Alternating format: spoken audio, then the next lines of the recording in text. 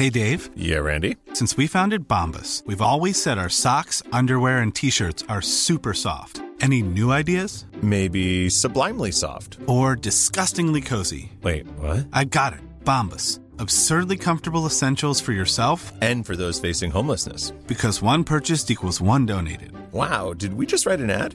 Yes. Bombas. Big comfort for everyone. Go to bombas.com/ACAST and use code ACAST for 20% off your first purchase.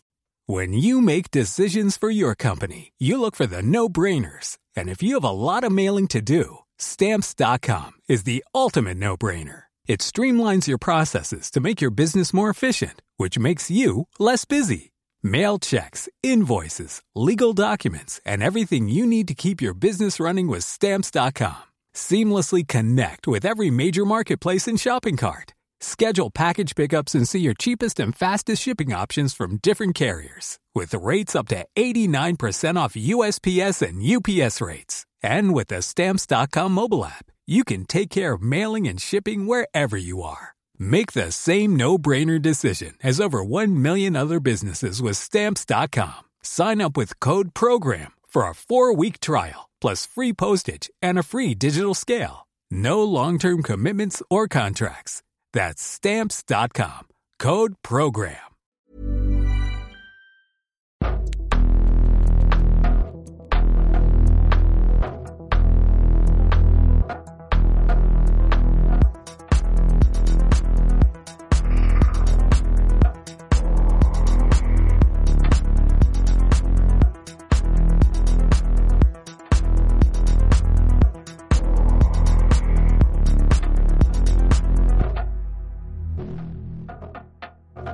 Welcome to Underground Nights. I'm Paul Field, here in the nursing home capital of the world, Bexhill-on-Sea, and I'm joined by my co-host in Atlantic Canada, Mr. James Mullinger. Hello, everybody.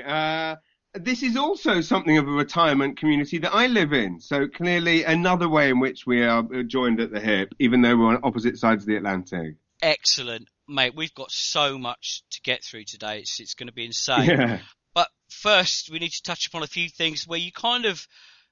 It's what, four months ago since you did the last episode, and you announced that you, perhaps rather foolishly, booked a huge arena, and that you were going to fill it and sell more tickets than Seinfeld. Yes, what happened? Well, the weird thing about that, so I believe when I revealed that on air, it might have been the first time I'd kind of announced that I was planning this thing, and of course it's been the busiest kind of 4 months ever. But yeah, the weird thing that happened was that I did indeed not only sell out the arena, I did also beat Seinfeld's record at the venue, which it's probably important to add that Seinfeld held the record at the venue, but there were other performers that have played this same venue who have nowhere near reached that number. So I'm going to throw out some weird things. So please let me just be clear that, you know, I'm well aware that I am a nobody comedian. I am a working, jobbing club comic. That's who I am.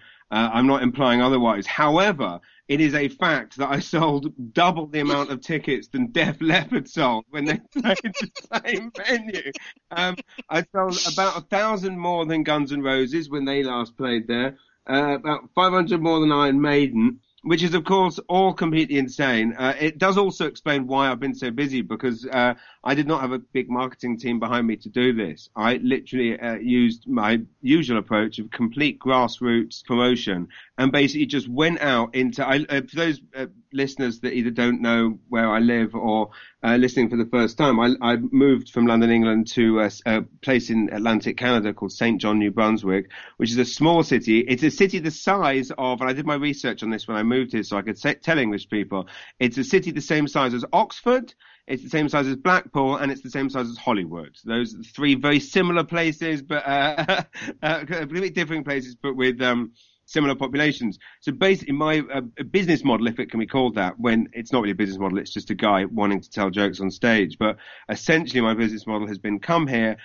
do shows to people who like them, build a fan base, and then as what happened, sell out the biggest arena in the east coast of Canada. So yeah, it's been a crazy few weeks, but basically, yeah, all my dreams came true. So I feel quite guilty, really, that all my dreams came true. I did panic, and panicked so much when you announced it that I actually bought the first 2 tickets. You did, which was incredibly kind. And you bought 2 VIP tickets, no less, which weren't cheap. And you sent, you wrote to me saying I bought 2 tickets, which was such a nice thing for you to do.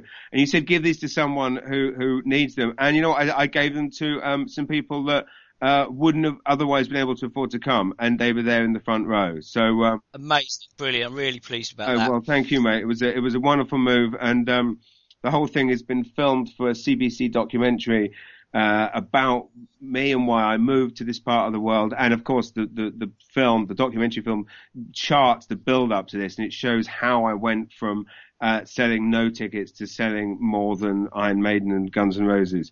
So it charts that process. So that film will actually air on CBC nationally in Canada in August, September. But then after that, it will be available on the CBC website for anybody in England and elsewhere to watch. So check it out. Not to piss on your chips, I did Google things to do in New Brunswick. Oh, yes. Just to see, what you were competing against. Yeah.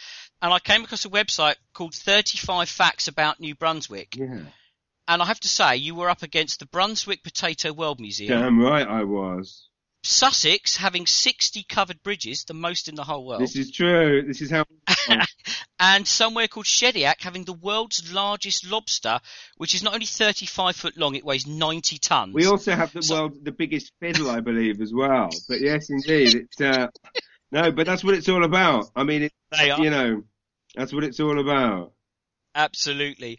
Come on, let's move on to Record Store Day, because this is something that's close to both of our hearts. Yeah. And I was, again, really excited to see that you were potentially foolish enough, I thought, to put a record out. Well, I mean, that really sums up what an idiot I am. In the space of 1 month, I decided to do 2 things as an unknown comedian. I booked an arena, which I have to pay for up front, and then I also decided to release my new album on vinyl with no digital download or CD, literally vinyl only. I decided to do both those things in 1 month, which proves either A, that I'm a maverick, or B, that I'm an idiot who loves losing money and clearly a terrible businessman. But yes, indeed, it had always been a dream to release an album on vinyl, so I did it. And weirdly, I sold the most copies that night at the arena, which possibly makes sense in many ways. But yeah, for Record Store Day, obviously you and I both on Record Store Day love to go out and trawl the stores and pick up, bargains and so forth. Although nowadays they're not bargains, are they? It's over. No, I was up at 5:30 to get over to Eastbourne in East Sussex. And I spent £28 on a Thompson Twins LP amongst many other items. Right. I mean, it's amazing to think that when we kind of got into record collecting, it was kind of it's not a cheap thing to collect, but certainly an affordable thing to collect. Whereas now it's almost become a rich man's game, unfortunately. But that's a debate for another time. But yeah, Record Store Day, I got up and decided to promote my plan for promoting my album was to perform 6 shows in 6 different places across New Brunswick. Now, to give you an idea, that some of these places, it was a 2-hour drive between them. Other times there was 2 in a city, but I did 6 record stores all across the province. And it was an absolute dream. And to be honest, I mean, A, it was an amazing PR exercise. And of course it meant I did shift a lot more copies of my album than I probably would have done. But let's be honest, if I said to my wife, oh, sorry, this Saturday I'm going to be driving around New Brunswick buying records, she said, no, you're not. You are going to look after the kids. Whereas by promoting an album, suddenly I'm allowed to do the thing that I dream of doing. So, yeah, it was a wonderful day. Well, I've got a copy of this, James, and me and Catherine sat down, had a glass of wine, and did something that people probably did back in the 60s and 70s when comedy albums were quite popular. Just listen to a record of comedy, and it was absolutely brilliant. We genuinely laughed our tits off. And I have to a special mention, because you put one of the gig posters in the packaging, which you signed. But being British, it was within your genes that you had to draw a cock and balls on it by having a marker pen in your hand.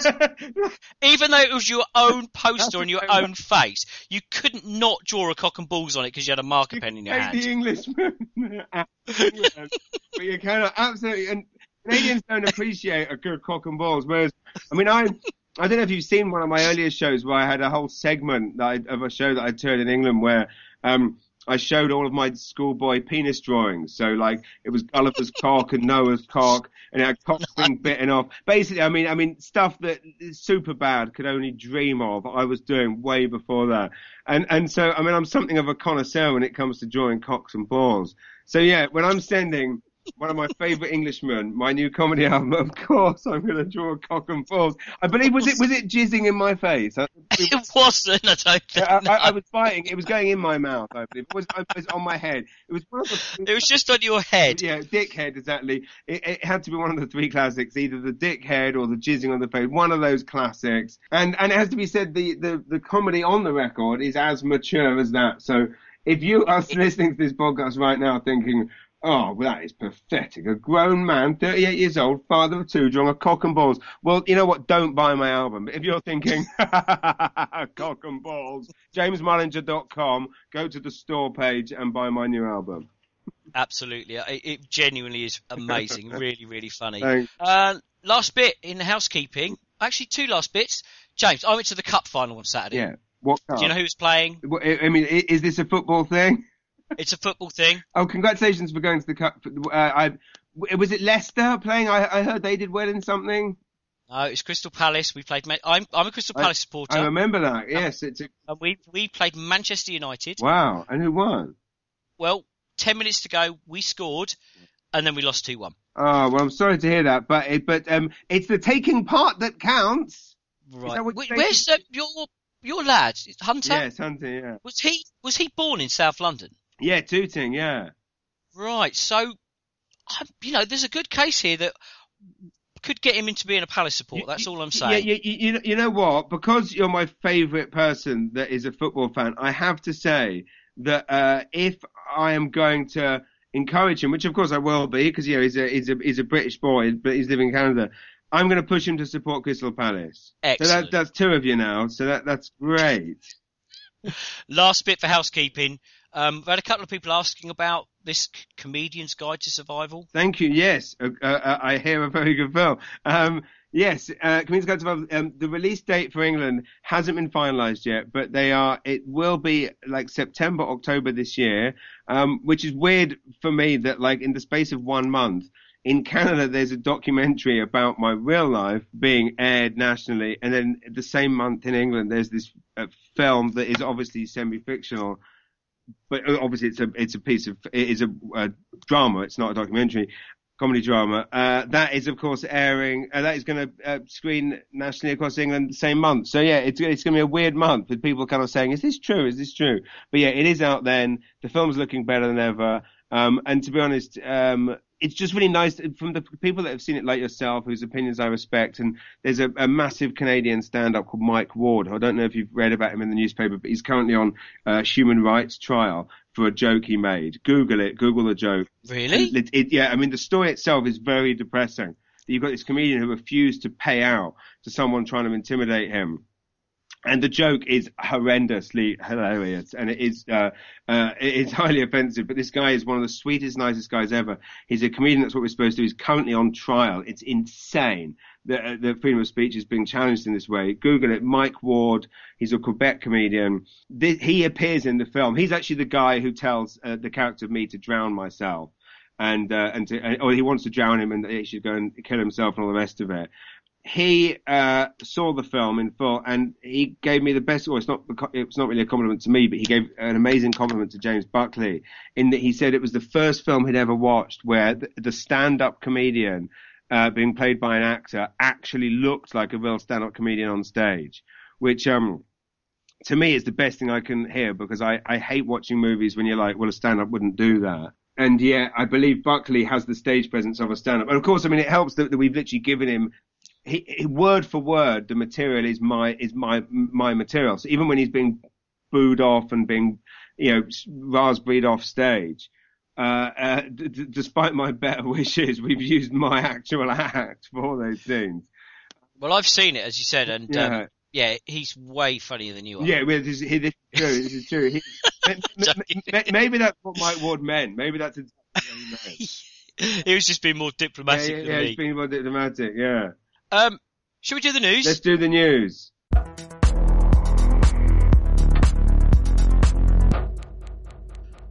So there's a lot of news this week, James, and I know that both of a favourite of ours, Human Traffic. Yes.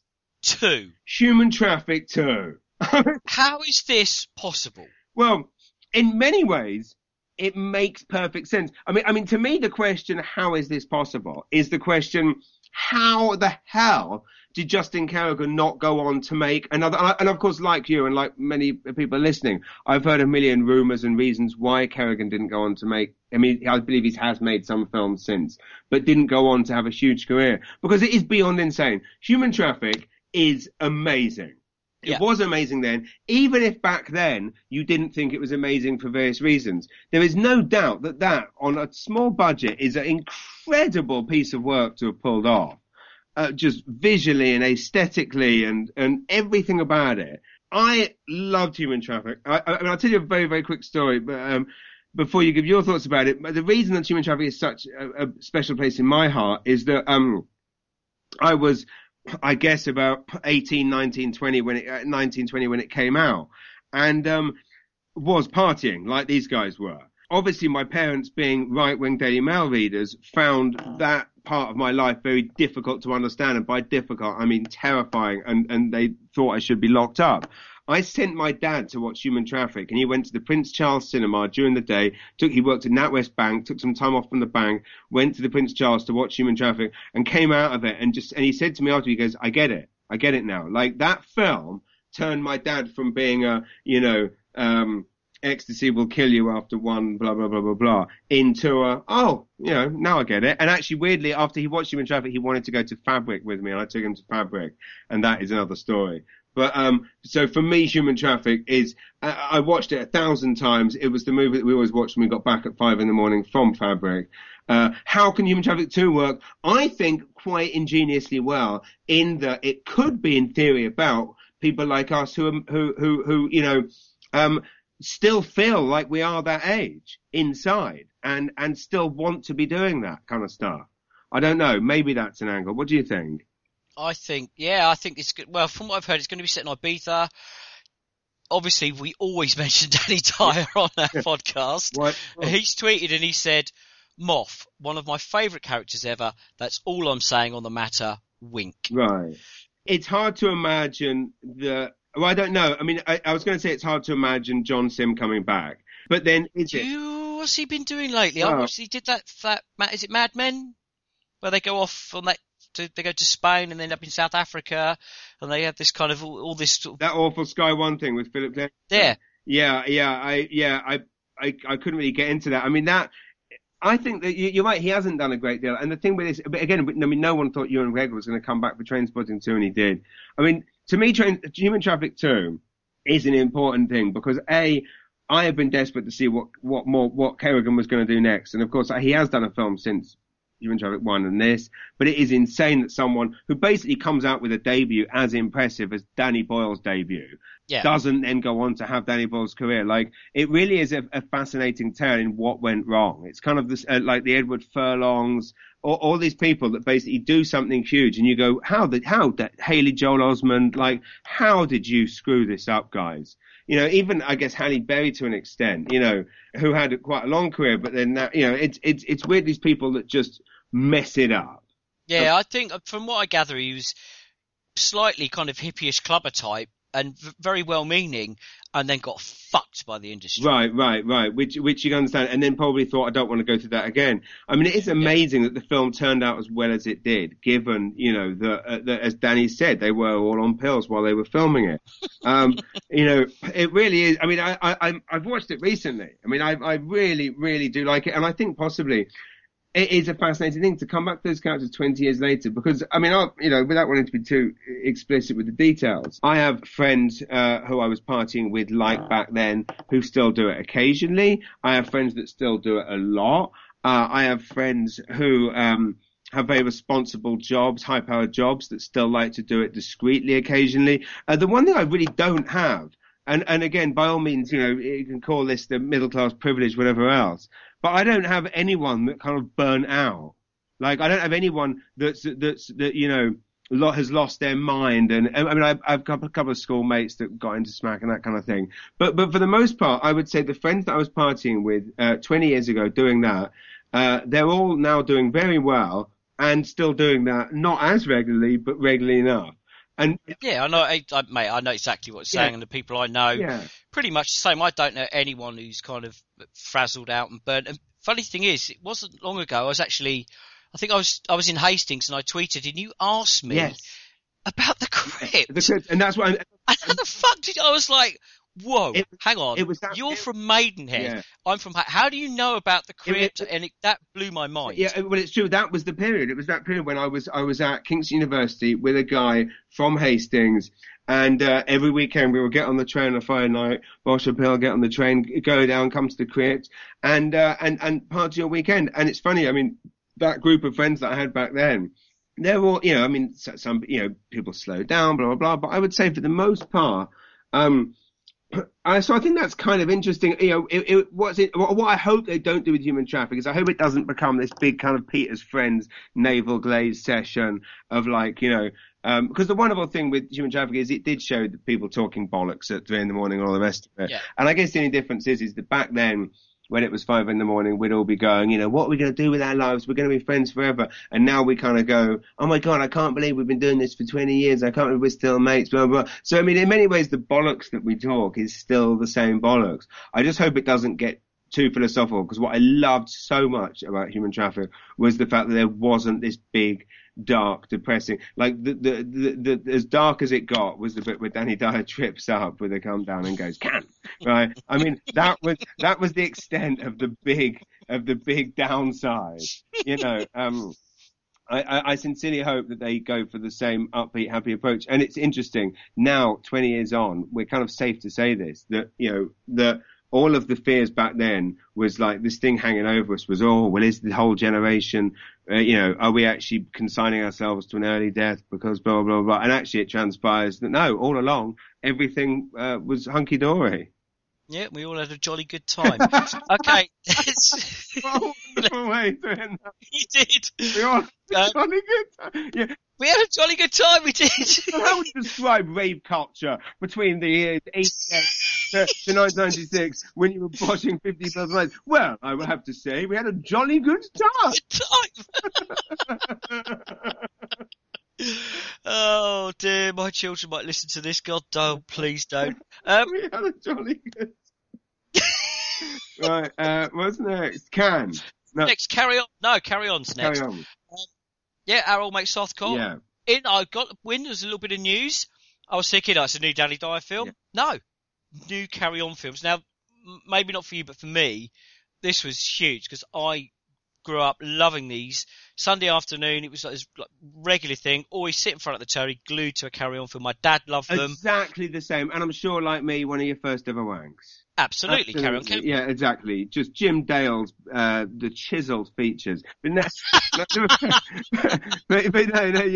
like Carry On Camping, Babs is, I'm exactly the same. And also, of course, back then when we're that young, it seemed incredibly risque. If anything, it's a kind of a relevant thing given we're talking about cult comedies today, later on in the show, that for both of us, the sex comedy element gave us this kind of frisson of excitement that probably did lead into a love of films like Porky's at a later age.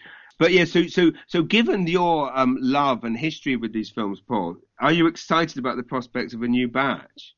I am, and purely because Jonathan Southcott has gone on record to say there won't be any stunt casting. Yeah. They won't be putting any stand-ups in it. Interesting. Which kind of blew my kind of, I thought you were nailed on for the Jim Dale role. I know. But I guess he was very quickly nipping that in the bud for both of us. He was, yeah. Yeah, that's quite a quick, it's not often that someone releases a press release simply to get the message across to one lowly friend. Pretty bang on the money. He may as well just said, yes, wonderful news. We'd like to announce we're making 3 or 4 new Sarah Mavones, and no James Mullinger, you're not having a fucking part. Like, that would have been a bit easier than going around the bushes like that. But yes, I'm not joking though. You would have been the Jim Dale part. Well, thank you. I think you can take that however you want, mate. It's interesting because I remember a few years ago when there was talk of one being made. which I don't think was made. Am I right? No, it wasn't. No, it wasn't. The last one was Columbus. Columbus, right. Which, again, I remember that coming out and being disappointed. And again, I'm like you. I was the hugest Karen fan growing up. There is obviously scope for a Karen film to work now. You know, people keep saying, oh, well, what about... I've read in a couple of stupid articles saying, you know, oh, but, you know, it's an enlightened time now. And it's like, well, it doesn't necessarily mean that it's going to be full of misogyny. But then is it an enlightened time? I mean, anyone that's seen bloody, you know, Bad Neighbours or indeed almost any Seth Rogen, Judd Apatow film. I mean, the Karen films are no less or more misogynistic than those. And that's not to say that any of those filmmakers are misogynist. But, you know, the Karen films were not any less enlightened than the 90% of comedies, and some of the comedies we're going to go and talk about in a minute. The one thing I will say about the potential of this, I mean, I don't know why he's made the statement no stand-ups. That seems odd to me to rule people out. But at the same time, you know, I guess the thing with the Carry-Ons is they were all actors who could act. Like, and I get his point. I think it harks back to Columbus because I think there were quite a few stand-ups in Columbus, right, and that tanked massively and just didn't work. I think he wants a fresh cast, new, you know, completely, in a way, a lot of new people. I've heard Sheridan Smith floated. Yeah. She'd be really good. She would be great. And again, I mean, if that's the direction they're going, that makes perfect sense because Sheridan Smith is in many ways, you know, a modern incarnation of those brilliant performers from back then. When you think about it, like they were all amazing comic actors, and that's what she is. She is an amazing, an amazing actor, but also has impeccable comic timing. So you're right. Maybe that's what he meant. You know, just wants people that can actually do the job. Cool. Right. Let's move on. Cannes. Right, Cannes. Well, where do you want to start? Well, I think where I want to start is just to lead on from that, because it's interesting. We were just talking then about like him not wanting stunt casting and not wanting to cast stand-ups, and yet the interesting, the film that just won the Palme d'Or, which is Ken Loach's new film, I, Daniel Blake, which is of course about the awful, you know, conditions and benefit cuts that the Conservatives have put in, and it's a true story, slightly polemic, but it's not a true story. Sorry, it's a fictional story, but it's obviously based on real things that are happening in Britain at the moment. But interestingly, you know, like Cathy Come Home, which was famous for bringing about political change, there's a lot of talk about this film bringing about political change in England as well. But the interesting thing about this film is that the lead actor in it is a guy called Davy Johns, who's been a staple of the British stand-up circuit for over 20 years. And he's acted in plays at Edinburgh, hugely respected comic, but not someone that's ever been thrust into the spotlight. You know, he's someone which everybody loves on the circuit. He essentially like what Mickey Flanagan was before Mickey Flanagan broke out. Yeah, no, I got you. Yeah, he's you know, just a jobbing comic, a hugely respected one, but I don't think he'd mind me saying completely unknown.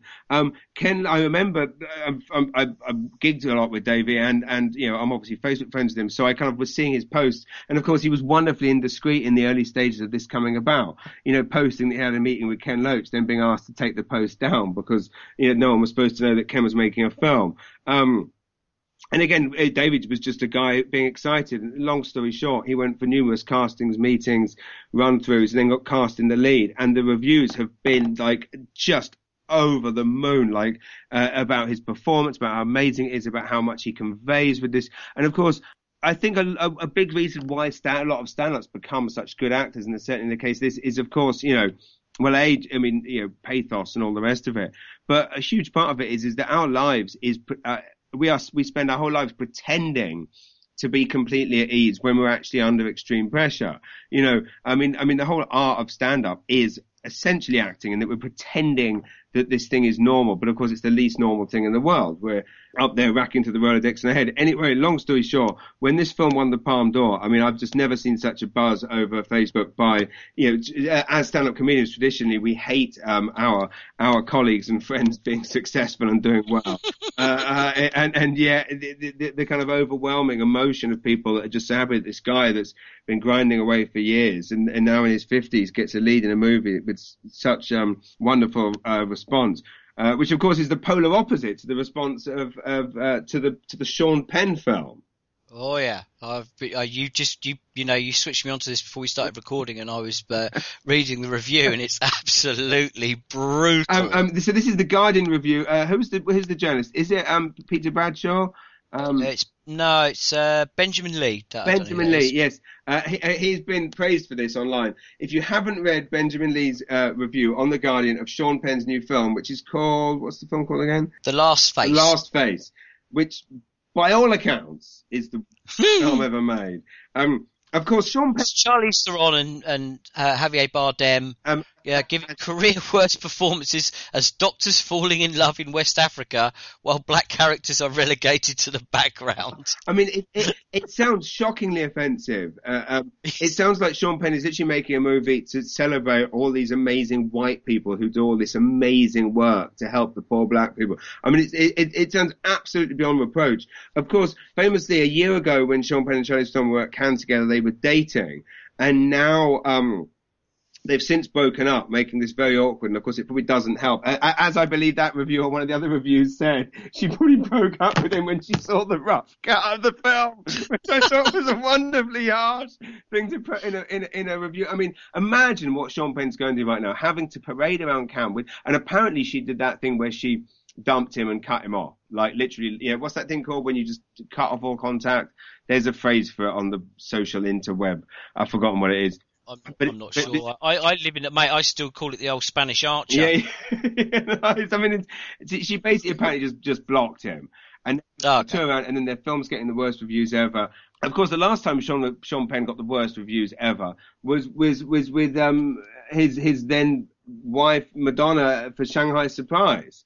Oh yeah, I remember that was It's interesting when these things happen, when a film which seemingly is so awful, and everyone's saying like, what the hell were they thinking? Like, I guess this is the problem with someone like Sean Penn that wields that kind of power, whereby no one's going to question it. It's like, well, Sean wants to do it, we can't say anything. That's how I mean, he gets funding off his name alone. I'm looking at the review now, and the bit where it just says an extended Band-Aid video and closes that paragraph on close-ups of tearful orphans. That's all you need to know how bad it's going to be. I mean, but of course, when I read those reviews, I would say when I read an awful review, it actually prompts me to hire something or to go and see something quicker. Like, I mean, this is a bad example, but I guess like The Revenant, I did go and see it. My wife kind of said, look, we're going to go and see it because if we don't see it at the cinema, we will never see it. Because I don't know about you, I've watched about the first 10 minutes of 1,000 critically acclaimed movies on Netflix. And your listeners aren't going to like this, but I've watched half of Birdman, right? I'm probably never going to watch the end of it. I've watched half of almost every critically acclaimed film, every Oscar-winning film. I mean, Boyhood, I just about made it to the end, but oh my God, in about... Oh, that went on forever. It went on forever, and the lead guy's acting where he'd been told not to act, and he really wasn't acting. They basically just had a mannequin standing there.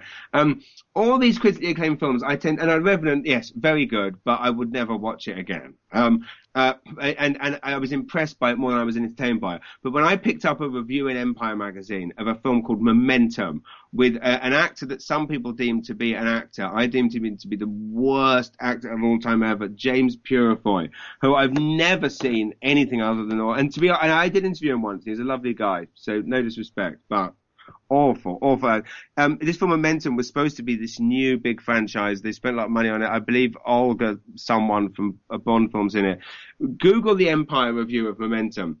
It is so wonderfully scathing that the first thing I did was drive out to my local video shop, because we still have them here, and I rented Momentum and I rushed home to watch it.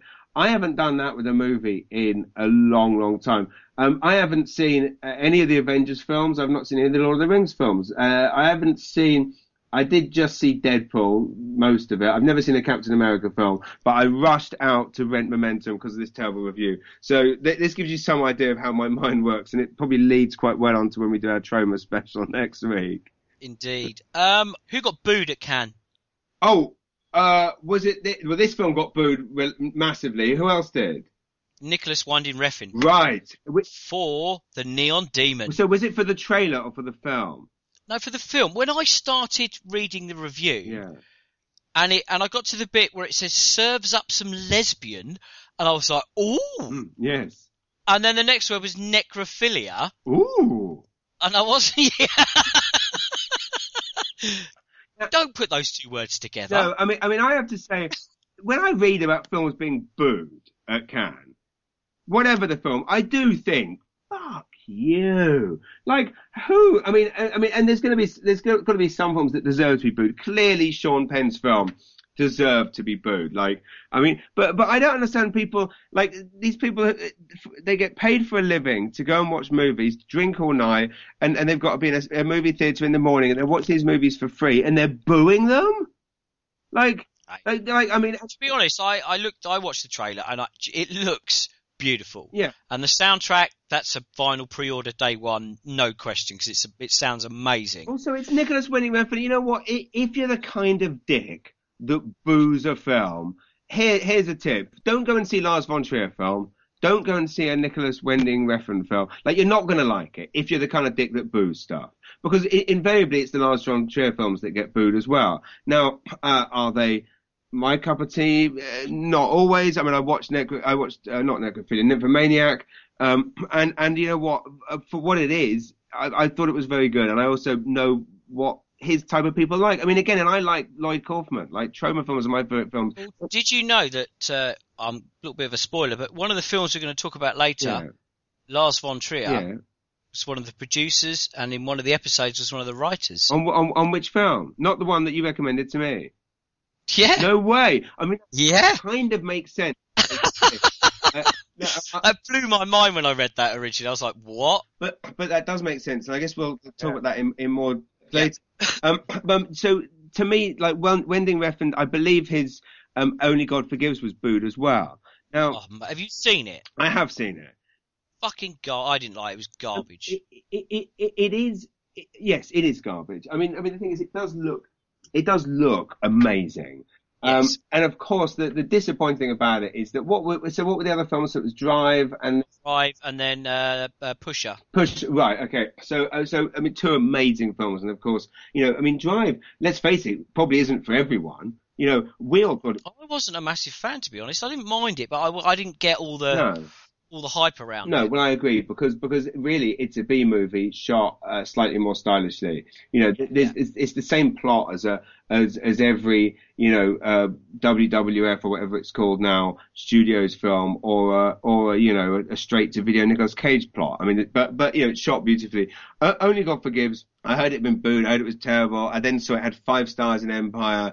You know, and you see these things anyway. So I sat and watched it, and I'm like, you know what, It's disappointing, because when you see it's this supposedly awesome director and Ryan Gosling, and you think, oh my god. I mean, the film's interesting, and you know what? This guy clearly likes to experiment. He's never gone out and said my new movie's going to be the most accessible, crowd-pleasing blockbuster, does he? No, absolutely not. And I get it. If he's making fairly out there. Dude, I mean, I had the bloody review up here for the Neon Demon on the Telegraph. Yeah. And it uses the words, you know, cannibalism. Neon Demon booed in Cannes over cannibalism and necrophilia. Right. So who's going to see I know. a Nicholas Winding Refn film where the last film was, you know, considered by people to be, you know, horrendously violent and shocking, blah, blah, blah. Like, don't go and see his next film. And if you do go, don't enjoy it, by all means. Give it a bad review if you don't like it, but don't boo it. I really can't get my head around. And again, I mean, the filmmakers actually are quite restrained when complaining about such things, because of course they can't complain about anything, because everyone just says, "Oh, you overprivileged, overpaid, pampered, blah blah blah." But you know, I mean, we all know the work and effort that goes into creating a film. Don't like it, write a bad review, but booing it, I just think, you know. I mean, that said, like I said, there are some exceptions to that. I mean, my final word on this. When I watch a film with an all-female cast, I prefer them to not be dead and not eating each other. And when I say not eating each other, I mean... yeah.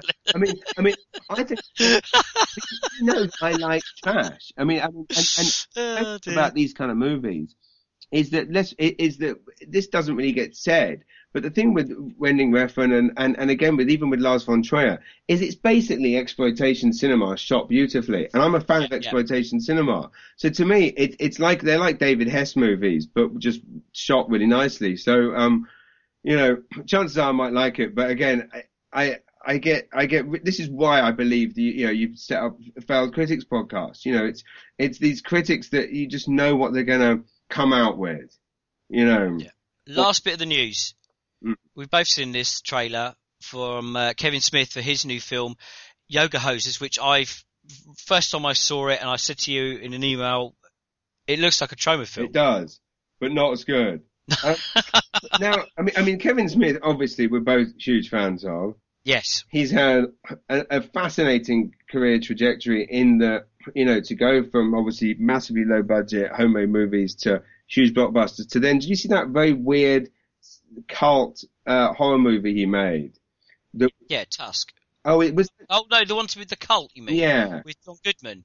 Oh, I quite like that. I didn't mind that. I did too, but such a weird, I mean, obviously very low budget, but it was just him doing what he wanted to do.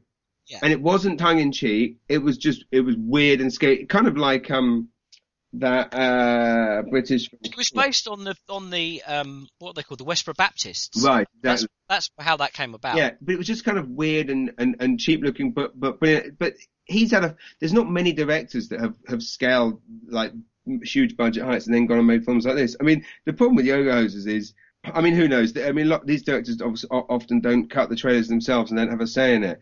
But I didn't find anything of interest or anything funny in the trailer, which is disappointing because it looks like my kind of thing. No, I knew it was supposed to be terrible. And I was just like, I just don't get it. It just looks like it's you and your mates mucking about. Yeah. And it's almost like they've made a video for themselves that they shouldn't be showing to anyone else. Basically, it looks like an Adam Sandler Netflix picture where it's weird how Netflix, sorry, it's off the point, but it's weird how Netflix has actually almost become a dumping ground. I don't know if you've seen the absolutely terrible Ricky Gervais and Eric Bana film, which... Oh my God, I saw that. It was so bad. So bad. And so you read these interviews with Gervais where he goes, I make my films with Netflix because they don't interfere and they don't interfere like a studio do, and they let you do what they throw the money at you and let you do what you want. And I'm like, there's the fucking problem. Right? And suddenly, I mean, who would have thought? What Netflix is very cleverly doing is bringing around a consensus of bring back the studio system. I mean, Jesus Christ. Like, you might think that the Bruckheimers and so forth don't know what the fuck they're talking about. But here's the thing. I think they probably do. Yeah. Don't let the lunatics run the asylum. Don't let the lunatics run the asylum. Don't just throw a load of money at... I mean, and of course, there's always going to be instances of interference, studio interference, which don't pan out. But in actual fact, in most cases, the biggest cock-ups in cinema history traditionally are the filmmaker not allowing the studio to interfere. For example, I mean, the Fantastic Four film, possibly giving that one-time director, too much power, whatever. I mean, again, that's speculation. But all I know is that Ricky Gervais film is if I've ever watched a film that needed some interference, it was that. And then you watch these terrible Adam Sandler films. I've just seen the trailer last night for the new one that's coming out. It's him and Rob Schneider, and of course, they need to take a trip to a beautiful Hawaiian resort. Of course they bloody do for this plot to work ahead. And it's fascinating because Netflix could actually be this, and is in a lot of instances, this wonderful creative haven. Hence, Beasts of No Nation being, they keep talking about that being an example of doing a film right where Sean Penn went wrong. And the reason that Beasts of No Nation struggled to get any recognition was because they didn't give it a white protagonist. They said, no, we're going to tell the story properly. And as a result, it didn't reach the audience that it possibly should have done, but luckily reached a bigger audience thanks to Netflix. But then you've got these, I don't know why, anyway, I go off the point, but it annoys me when I see Netflix throwing all this money around at garbage, yeah.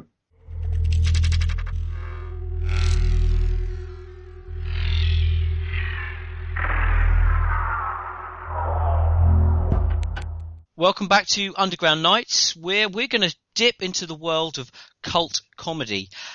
Myself and James have picked a title each that we've basically forced each other to watch, and we're going to pick our top fives as well, and we've also got some listener contributions. But first of all, we've Owen, our producer, bless him, he doesn't like us, he wants us to earn our crust, so he's given us a few questions here that he wants asking, and I guess the listeners will want to hear too. What makes a cult comedy?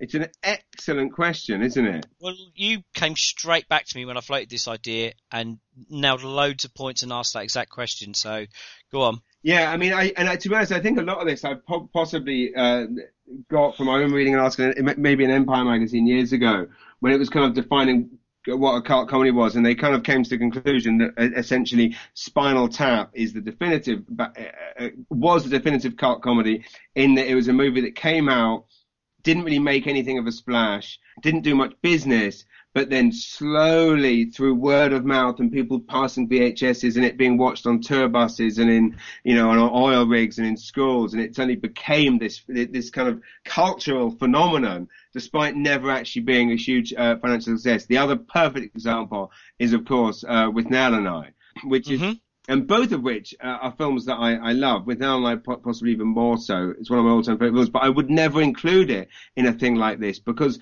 it's now become kind of the reverse of a cult comedy, in that there's nothing cult about it. It's about even though it's never become a mainstream financial success, it's about the most mainstream comedy can be, because you can't pick up a single magazine article about the best comedies of all time without it being in there. Yeah, I mean, I agree with pretty much everything there. It's a really strange one, and I've always kind of said to people, it's whatever you want it to be. It really is. If you've got you and 5 mates, and I'll give you a classic example. Back in the day, me and my mates religiously watched Revenge of the Nerds. Right? Which probably made quite a lot of money back then. It was probably a mainstream equivalent of The Hangover now. Exactly. And it kind of. But for us, we didn't know anyone. There wasn't a massive amount of us, and that was the film we gravitated towards, and that was our cult comedy. Yeah, I totally agree. In that, for me, growing up, there's loads of films that I used to watch all the time. Withnail and I was definitely one. Of course, we played The Drinking Game and so forth. But I completely agree. A cult film is whatever you want it to be. But ultimately, what I prefer to personally define as a cult film is one that someone, or generally the general public, haven't heard of. Yeah, I mean, how annoyed do you get when you hear the term underrated or guilty pleasure? And for me, it really winds me up, because there's no such thing. It shouldn't really apply to films that you love. I completely agree. I mean, guilty pleasure is the stupidest thing ever, because you know what? If you're guilty about it, don't do it. Like in theory, the definition of a guilty pleasure should be murder or cheating on your wife. Like, it's stuff that you're not supposed to do. I do not feel guilty about the fact that I like, watching Troma movies. I don't feel guilty about the fact that I love watching Porky's. I guess, to be honest, guilty pleasure probably would be what you said, which is Revenge of the Nerds, which back then we loved, and there was nothing wrong with loving. Now, however, in a more enlightened age, we now know that there is actually a scene which makes a joke of a rape. Doesn't make a joke of rape. He actually rapes her. Yeah, and she turns out to be over the moon about it. And I mean, it's staggering. So, I mean, I guess Revenge of the Nerds is possibly the only film that I would allow to be called a guilty pleasure. And it's bizarre, isn't it? It's bizarre because that scene is completely indefensible. And yet you want to defend it in a way you kind of go, well, yes, it was a different time. And people go, what, you lived in a time when rape was okay? Well, no, but, and it's weird that scene is deplorable, but it was clearly written with a kind of like poor nerds mindset. I'm more thrown that that scene exists, because it wasn't till quite a couple of years ago I was rewatching it and I suddenly thought, oh. Yeah. And I hadn't seen anyone else ever mention that happened. It's funny. Weirdly, I'd seen the film years ago and I'd obviously forgotten that, but then read something recently and then in a part of VHS bought it and watched it and wanted to see how much it stood out as being utterly horrifying. And in fact, I'm sorry, everything I'm saying leads into talking about what your cult comedy choice is, because weirdly, there's something. What I was about to say about the Revenge of the Nerds scene is that it is a deplorable act, and it's horrifying that it's kind of treated as a joke. Much in the same way, though, that all kinds of horrendous acts are considered jokes in modern comedy films, in Apatow films, and so forth. And of course, the perfect example being the film that you've chosen to talk about today, or told me to watch. In that, what's weird about that film is it's full of deplorable incidents, and yet it remains utterly lovable throughout. And I don't know how it does that. I don't know. Let's dive into that, Mark, because my choice that I'd seen that I knew you hadn't, I really wanted you to see it, is a Danish film from 2010. It was not that old, and it's called Clown, and it features two real comedians or entertainers from Denmark in a kind of playing a bastardized version of themselves. Frank and Casper. Casper being this terrible kind of misogynist, womanizing, egomaniac. He's a big celebrity in Denmark. And Frank, who's the central character, is kind of almost like his sidekick, but you can tell he actually really wants to be Casper. Yeah. I mean, I can't thank you enough for recommending this, because to me, this film is the definition of a cult film. You know, my life is comedy, my business is comedy. Film is my obsession, it's my passion. So in theory, I should have heard of this film, and yet I had never heard of it. You said to watch it. You kept saying, "Have you watched it yet? Have you watched it yet?"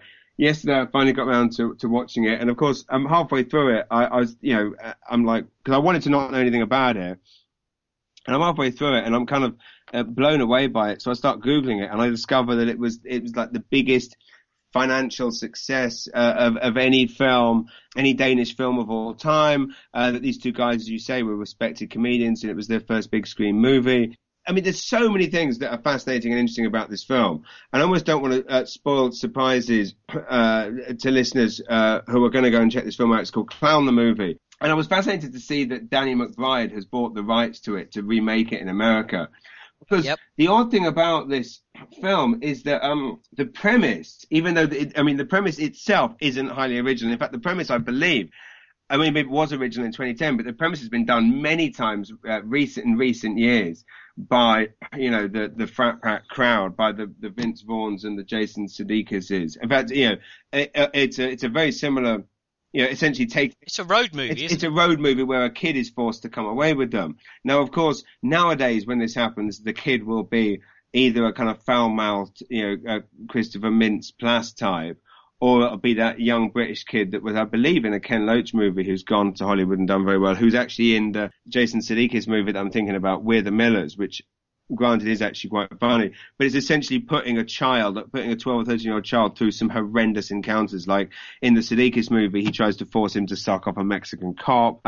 In this movie, Clown, there's, everything from, well, if I really don't, you know what, I mean, it's where I would do it, so I don't even want to, it's not going to. I know, because I know that not many people have actually seen it, even though it's been around for a while.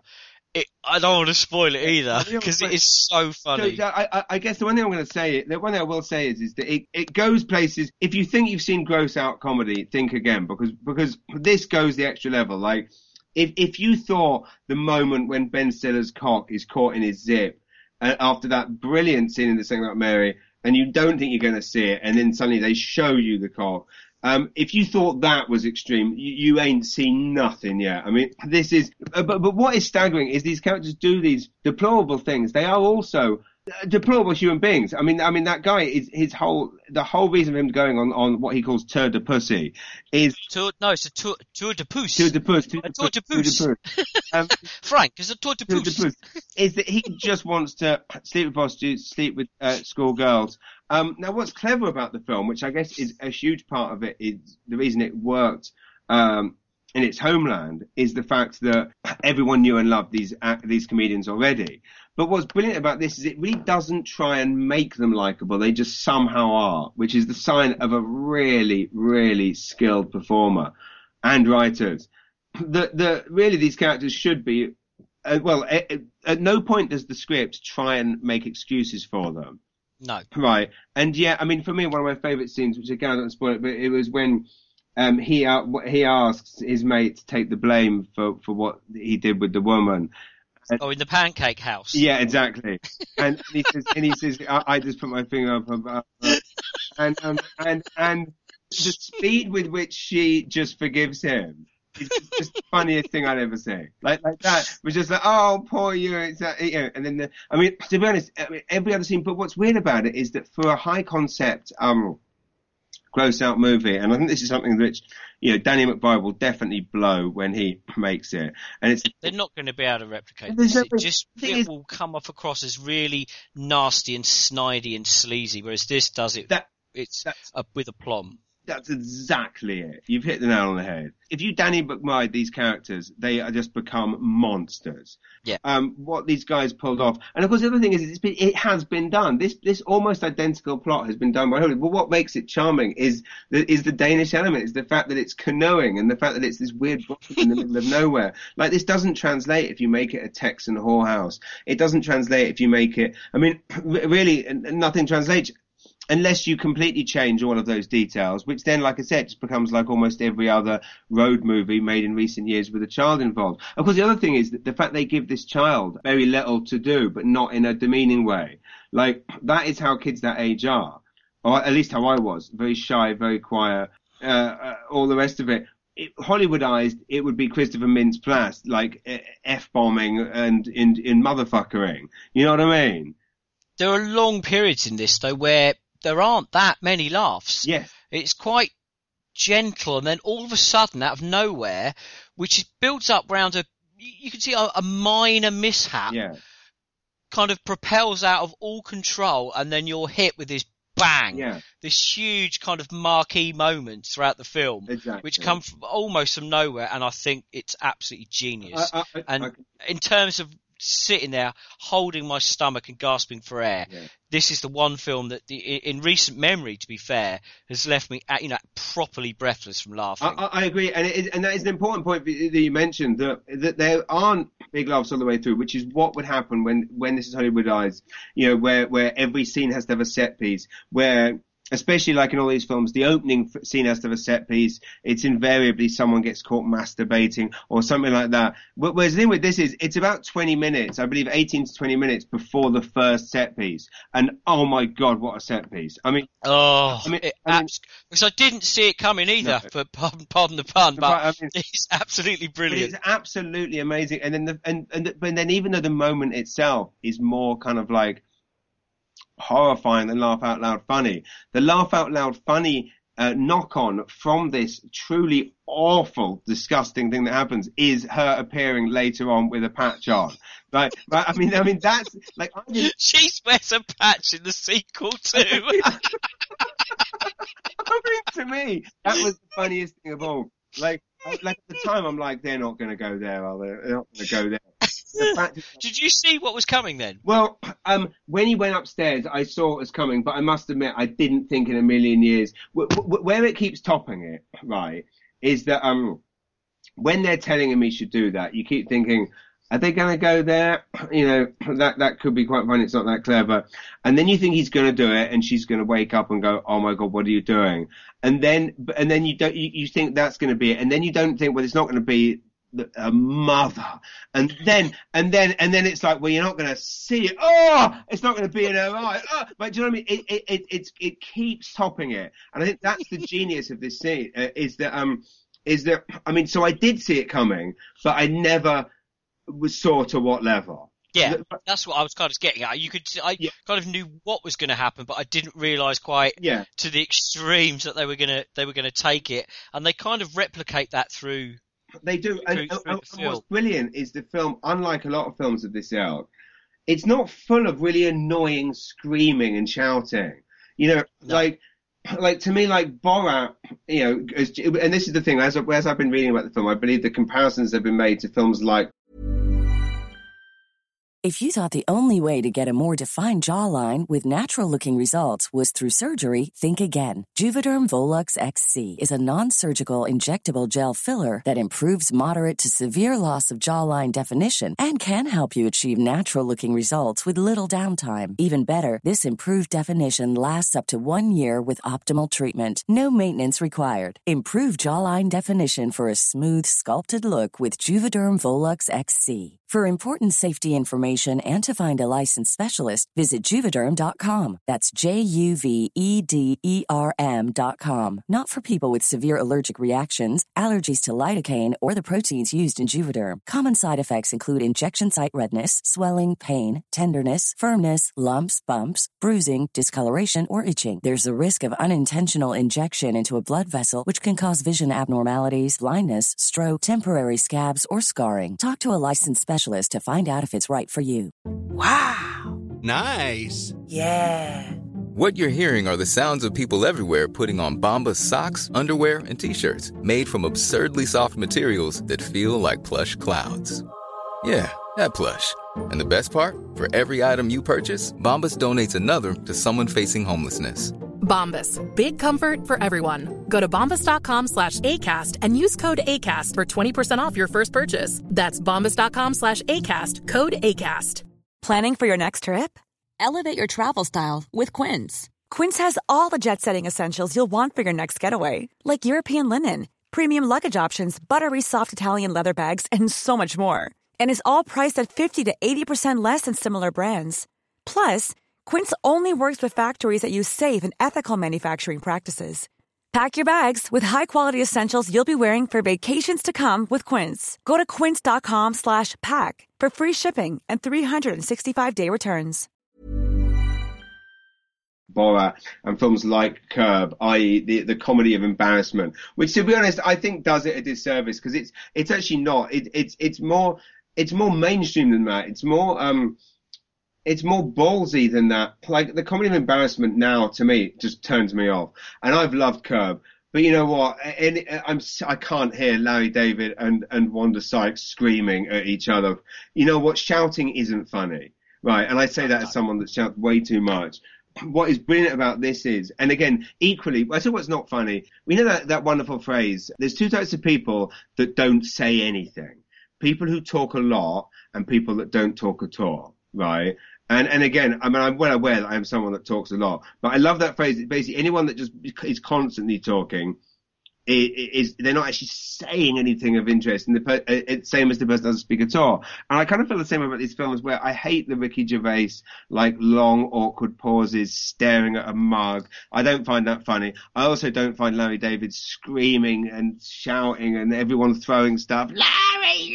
Like, I don't find that funny. You know, that's easy comedy, right? What I love about this is it's something I basically haven't really seen before, which is why it's not really fair for people to make these comparisons, where I don't know why I didn't, that guy, the tattooed guy that wants to, you know, Casper, like, that character really is everything I deplore about human beings. Like, he would be someone I would avoid like the plague. And at no point does he ever try and redeem himself, but yet he's utterly likable. And I love him.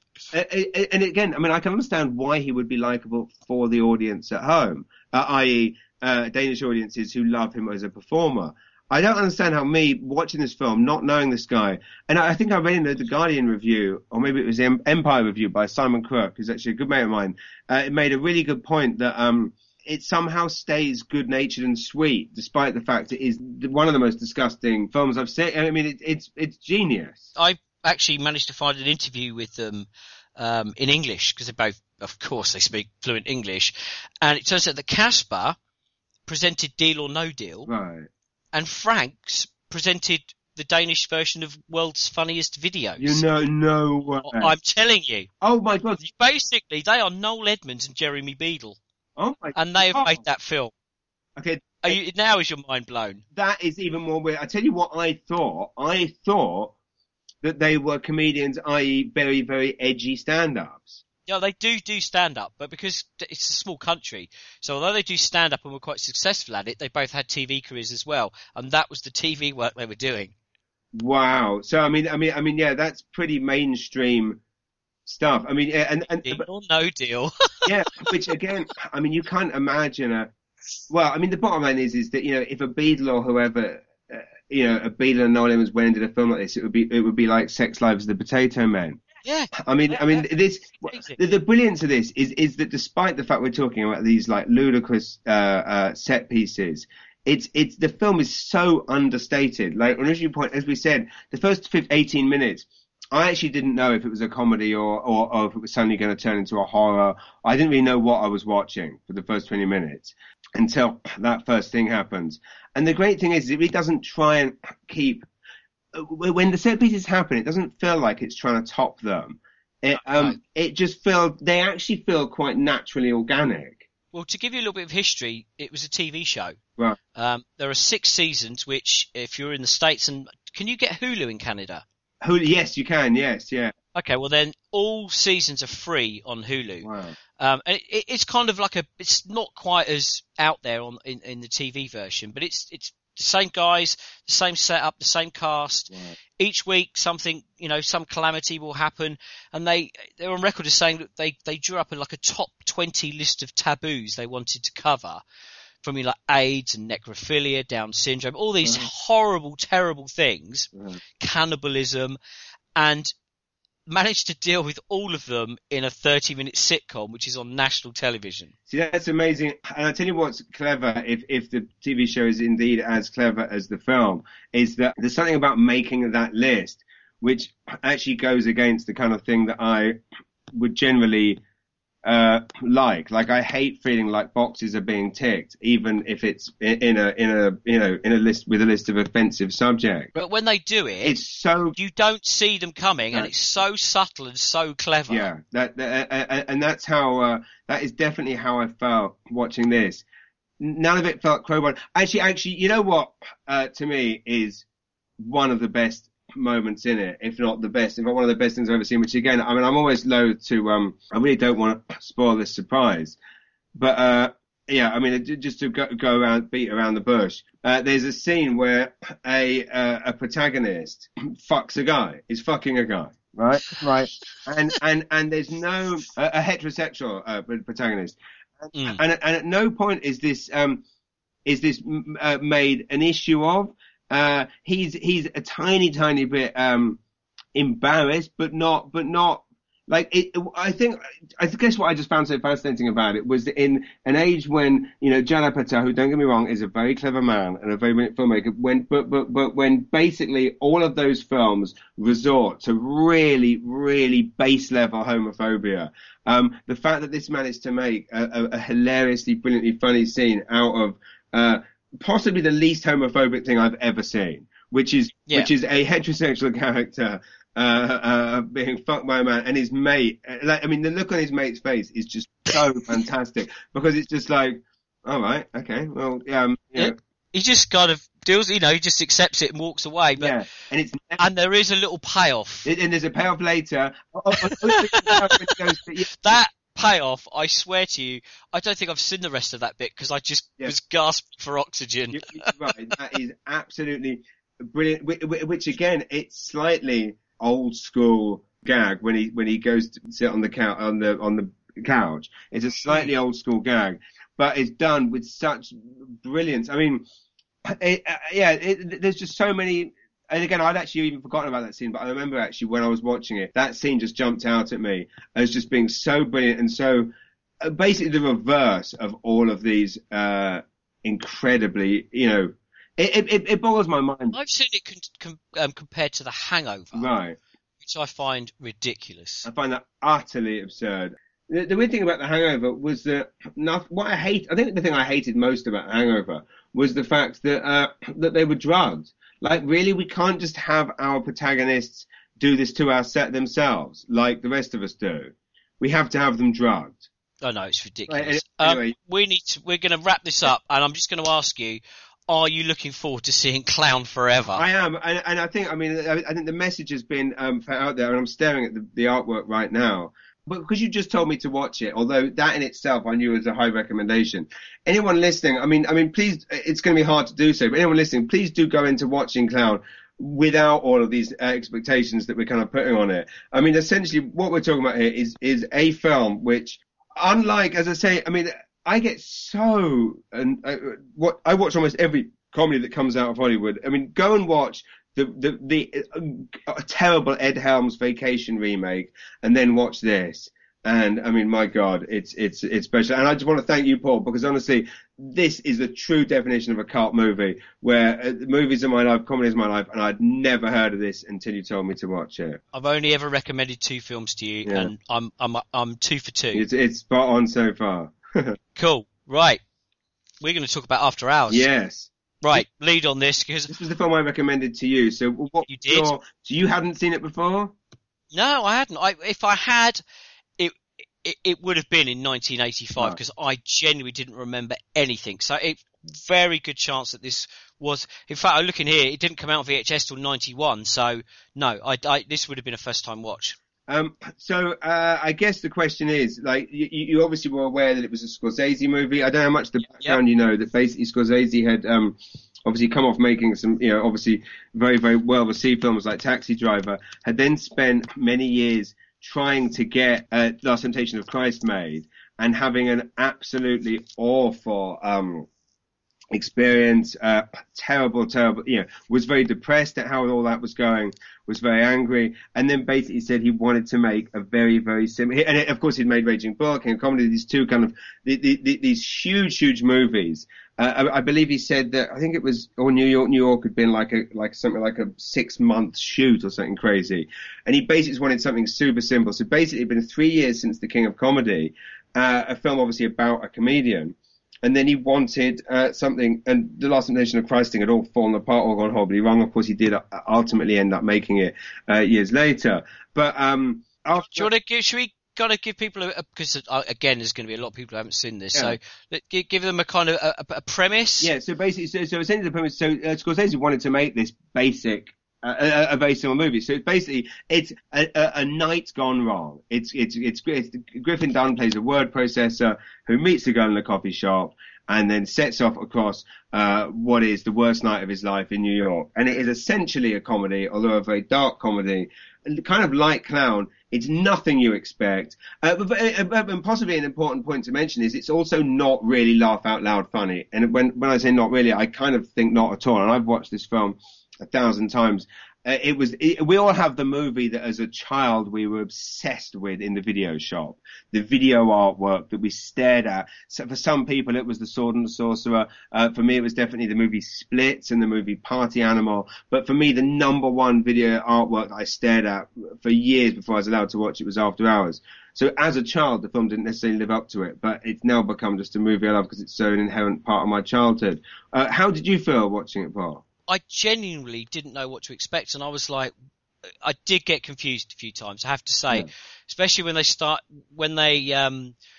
going on about the plaster of Paris paperweight that resembles a cream cheese bagel, and I was thinking, is this essentially some kind of fairy tale? Because the way it's structured and the things that happen in it are not really not that based in reality, are they? Yeah, true.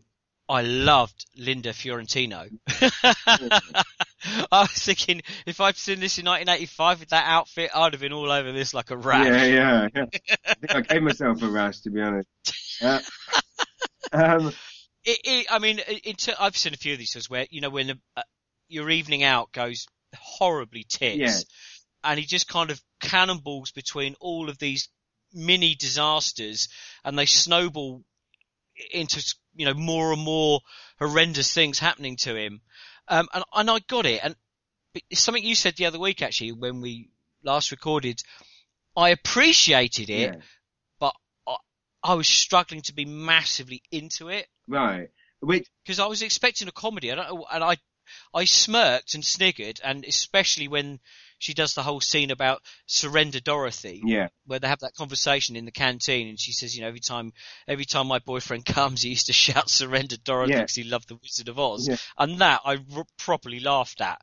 But I think maybe my expectations were slightly skewed. No. Well, I don't know if they were. In that, I've always found it hard to. It's weird because, as I say, this film is so inherently linked to my childhood, and that's why I wanted to pick it, because to me it's the definition of a cult comedy. You've got Griffin Dunne, who is now kind of a respected director, but kind of hasn't. He was never such a leading man, even though he was obviously the lead in this.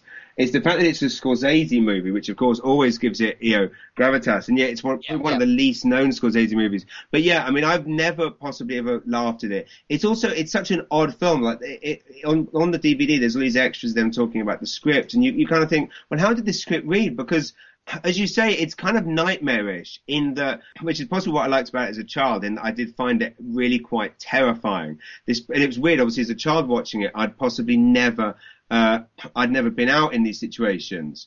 And I mean, I was literally a very, very early teenager watching this film. And of course, since then, I've had many, many nights where I have ended up in these awful situations where you get trapped in a nightclub but invariably it's because, I'm paralytic drunk and I don't know who I am. And of course, this is a long time ago, but where I've been lost and then I've suddenly discovered myself walking down the middle of a dual carriageway or in the middle of a field, and where am I? So it's weird in those are realistic scenarios that happen to people. Not really much of what happens in After Hours is, as you say, realistic. No, I mean, and it kind of leads you to think that, you know, X is going to happen. For example, when he kind of first goes around the flat and he's in the bedroom with her and they're having the chat, and then he finds that cream that's for the burns, and you think, there's going to be a big reveal. Yeah. And then that kind of disappears and it goes off on a completely different tangent. Yes, yeah, and that's the other thing is you are waiting for a big twist at the end, which, I mean, again, to be honest, I've watched the film probably 150 times. I still don't really understand it, and you said you got confused. Yeah, you're kind of waiting for a kind of a reveal, which again, it's always cop-out-ish when people say that it's a nightmarish, it's a fantasy, it's a dystopian, blah, blah, blah. Because you're basically saying, well, you mean you couldn't think of an ending. But yeah, what just doesn't really make sense is, like, is she covered in burns or not? I don't know. You never do find out, though, do you? No, you don't. And or is it that she has a fetish for it? No, I think you're reading too much into it. Right, but what is it? Because when he starts looking at her body, weirdly when she's dead, which again is yeah, but you can't see anything, can you? Her skin looks perfect. So it's a weird. Also, the other thing about him as a character is that he's not overly sympathetic, isn't he? He's kind of a moron. Yeah. He just wants to get his leg over. Yeah, he wants to get his leg, exactly. So yeah, I mean, to me, the greatest thing about the film is the end, because I obviously hadn't worked in an office, but having spent 15 years working in an office where almost every day was like that, where I would roll into the office and quite often, you know, from being out all night, come in, looking like that, probably smelling like that, feeling like that, and sitting down at a desk. It's weird that I watched this film aged 12, 13, 14 and saw this kind of dystopian nightmare, which then did indeed become my life for many years, walking into an office that looked very similar to that and feeling like that. So I don't know. That's why this movie is so in my head. Well, it's weird because you were at GQ, weren't you? And around that time I was working in the city for a media agency, and I would because I used to get in really early, and I'd sometimes walk along London Wall on the upper part of it and see my colleagues asleep in the bushes where they'd been in the podium all night, and just literally carry them back into the office. Right. I mean, so yeah, I know exactly where you're coming from. Yeah, it's a weird thing. I mean, and so it's a funny thing. In the film, I feel should be watched, and it's a hugely important part of my life, and I definitely wanted to use it here rather than give you back to the party or something else to watch.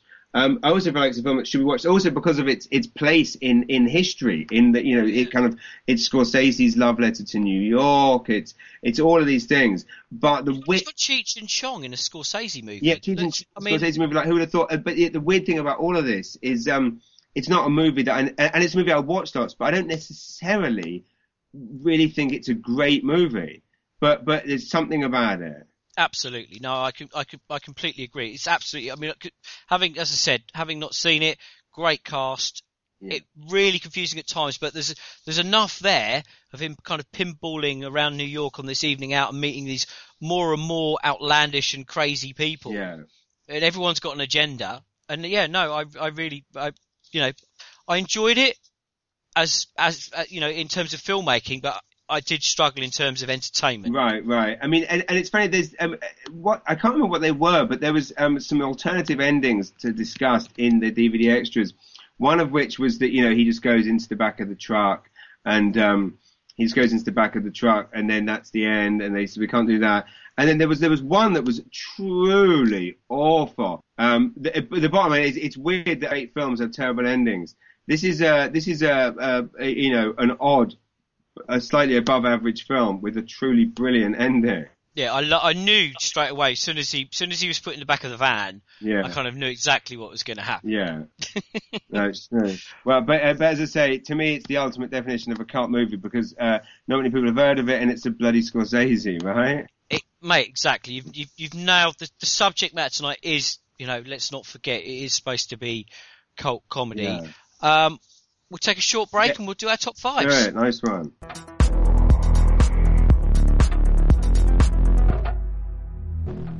Welcome back to Underground Nights. We are going to count down our top 5 cult comedies. But before we get to that, we have had a few listener suggestions. Jonathan Sothcott has sent in Carry On Camping. Nice. Brooker has gone for Clerks, The Big Lebowski, Evil Dead 2 and The Breakfast Club. Nice.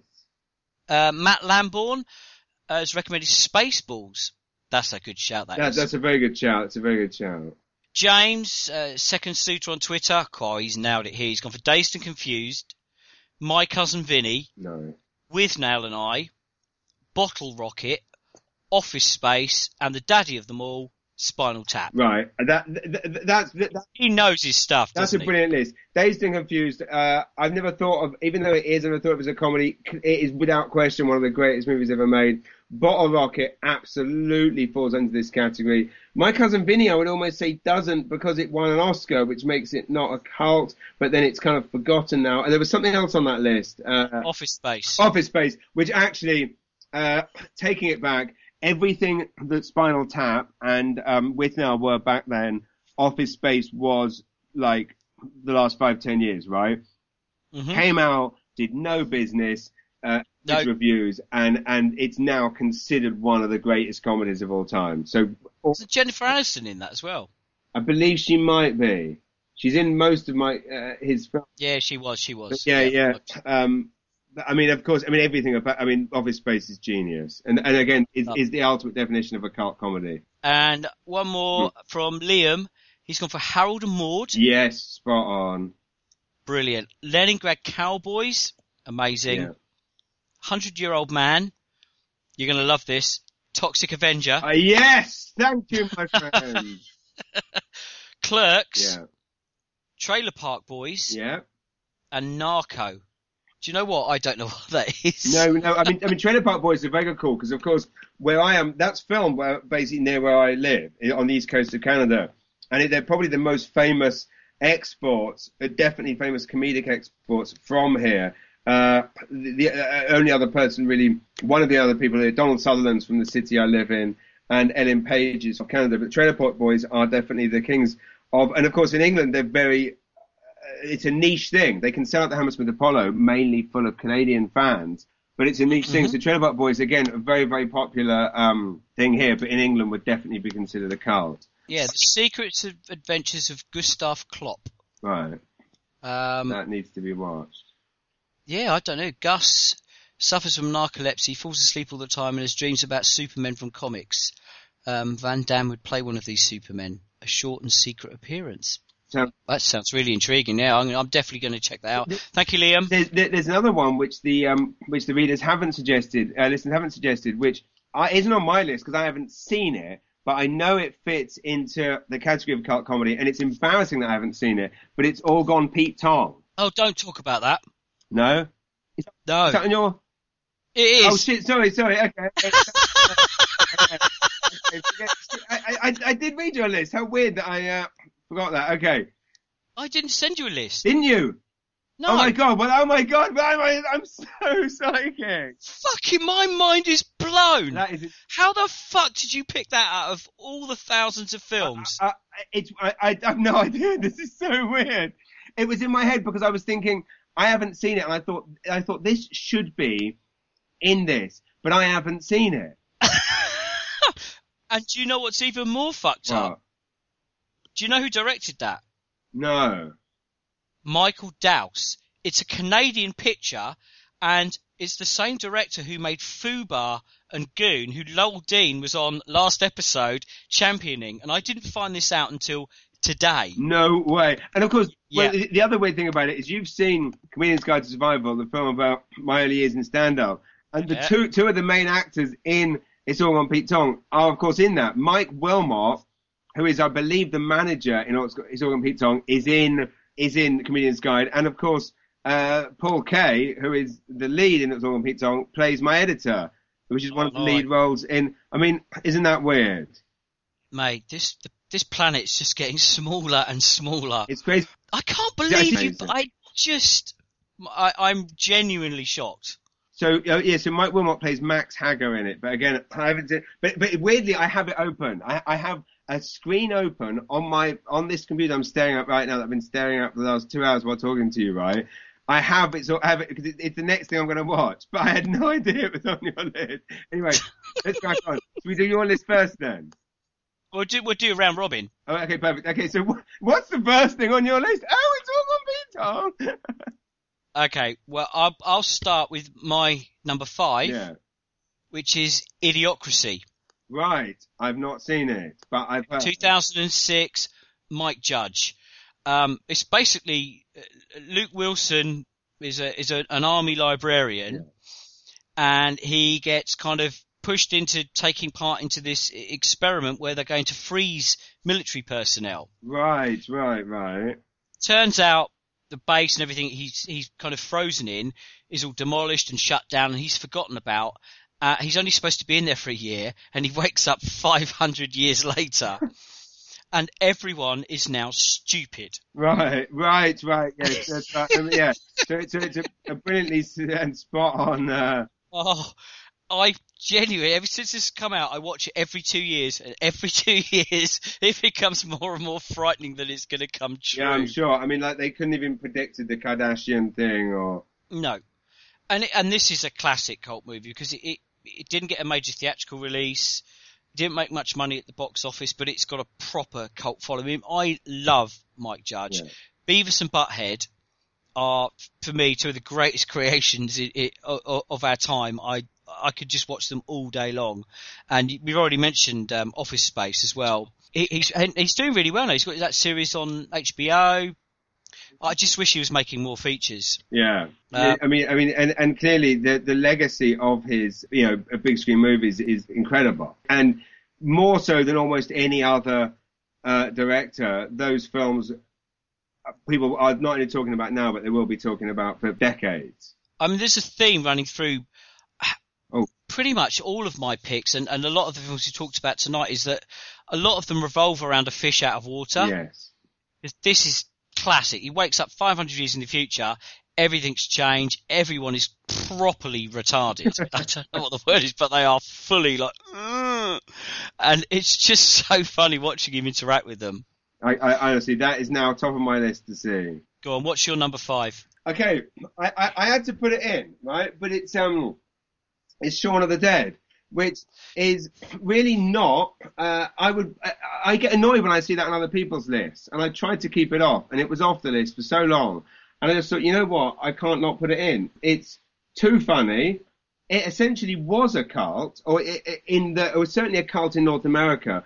I mean, weirdly, I don't know if I've told this story to you before, but I was at like one of the first screenings of Shaun of the Dead in London in a screening room. I was there with the film critic John Norton, and we obviously thought, Simon Pegg and his mate made a film. We love space. This is going to be shit, because things were, back then our experience of British, sitcoms gone big screen were not good. And we sat in this screening room, and Edgar and Simon Pegg came out to introduce it. There was about 20 of us in there, and we thought this is going to be shit. And then it started, and when 2 minutes in, Nick Frost says, "Can I get any of you cunts a drink?" And I laughed for about 5 minutes over that. And then the film just got better and better. And I mean, lots of people talk about horror comedies being successful. I can't really name many horror comedies that have been, even though I might collect them, that have been a success for this, in that it was scary. You would genuinely invest in the characters and their safety. Hysterically funny throughout. And a cult in that we just thought everyone knows it's brilliant. Back then, we all thought it was going to be terrible. It was amazing. And it was probably the start of possibly inspiring British filmmakers to realize that when translating stuff from the small screen to the big screen, they didn't have to be shit. They could be good. Which again, and don't get me wrong, I mean, Simon Pegg has somewhat gone off the bottom. World's End was like a Shaun of the Dead by numbers, but they put their all into that, and it showed, and it's a huge cult in North America, because of course here no one had heard of these guys, and yet it became a massive underground success here. So Shaun of the Dead, what do you think of it? Oh mate, I love it, and it's one of the few films that you can come back from the pub with your pals. What are you going to put on? Exactly. That and that alone, any film that you're going to whack on when you come back from the pub with your pals, qualifies as a cult movie for me. That's exactly it. Exactly. And you still laugh, and there's still bits that sort of surprise you, and you share in the kind of experience, and you all know the lines, and brilliant. The buddy element between Pegg and Frost was brilliant before it became too strained and forced. It really, they'll never recreate that magic again. But they don't need to, because they did it once and it was perfect. Right. My number 4 is Orgasmo. Right. Trey Parker, Matt Stone. Yeah, no, you have seen this. I think I have. You're going to say I haven't. I don't think I have. I have seen it once. Really, I was, should we say, distracted. Right, yes. Off my place. But yeah, so I don't remember seeing it.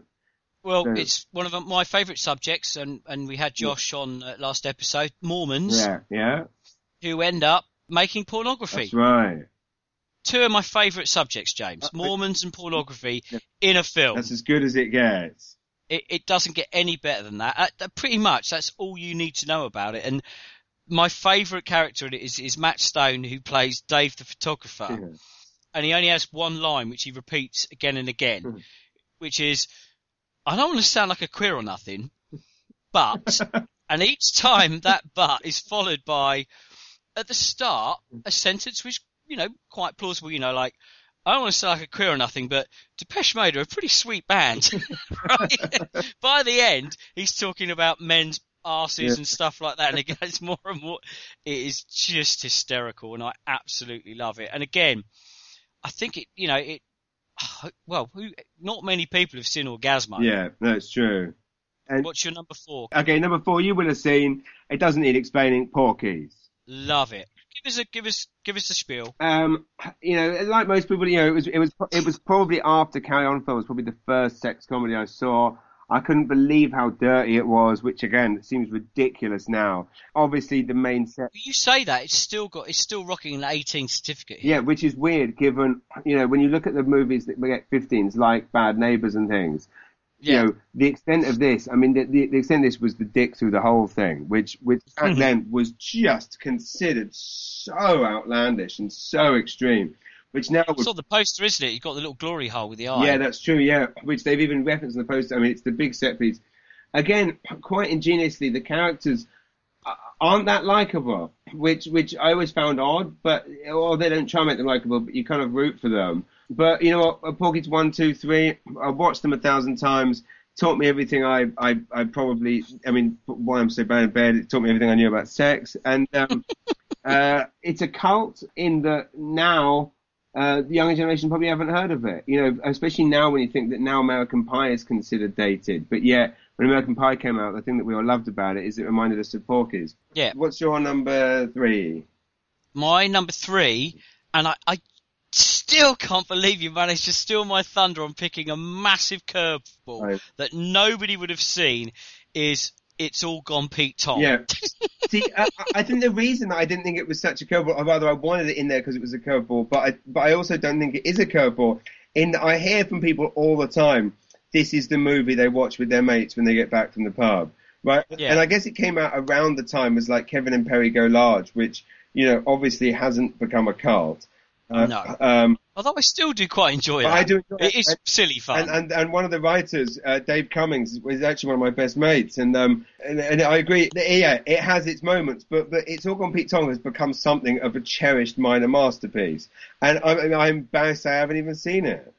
I know. It's a really strange story, because if you try to pitch it for someone, they think you're mental. It's about a guy called Frankie Wilde, who's a DJ out in the big clubs in Ibiza, is the most obnoxious twat, or one of the most obnoxious twats ever committed to screen. Right. And if you were going to get someone to play that character, Paul Kaye. Absolutely. He's a fucking legend, and nobody does batshit bastard better than him. Yeah, and you've obviously seen him in Comedian's Guide. I'll tell you why it was top of mind. I couldn't work out why it was. I'll tell you why. I obviously sat and watched Paul Kaye on set every day playing those scenes. And I mean, I don't want to put words in your mouth, but for me, Paul Kaye is one of the best things about Comedian's Guide. Like, he steals every scene that he's in. Mate, I don't want to piss on your chips again, but he is the best thing in the film. Yeah. I'm telling you now. Yeah. He's the funniest thing. A lot of those lines that are so brilliant. Again, and it's not often that a writer of a film would admit this, But a lot of the funniest lines in the film, he did improvise. We didn't write those lines. All the threats he issues, they must have all been improv. Yeah, I'd say 70-80% of his comedy in the film he improv.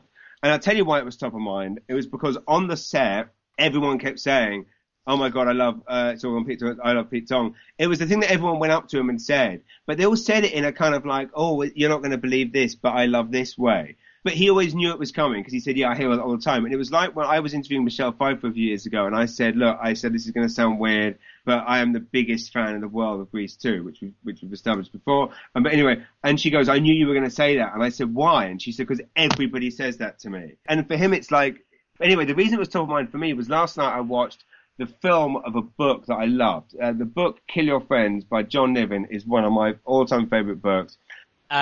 We've had this discussion before. Have we? It's also my favourite book. Oh, I don't think we have had this discussion before, which is why we love doing this podcast. Oh, no, go on. And last night, for the first time, I didn't realise I have this on-demand thing here where you can buy, and of course, because a lot of movies here don't arrive in cinemas or indeed, of course, on DVD, i.e. mostly British movies like, Southcott's movies and movies of his that I've done. I suddenly noticed on this on-demand thing. Anyway, I noticed Kill Your Friends there, which I've been desperate to see, even though I'd heard not good things. So I paid my $5.99 rental and I watched it, and actually nothing could prepare me for how fucking terrible it was. It absolutely beggars belief that with, and of course the script is in theory great in that it's lots of dialogue from the film, and some of my favourite lines about Jerry Halliwell climbing over broken glass, the sucker, Adrian, all these lines.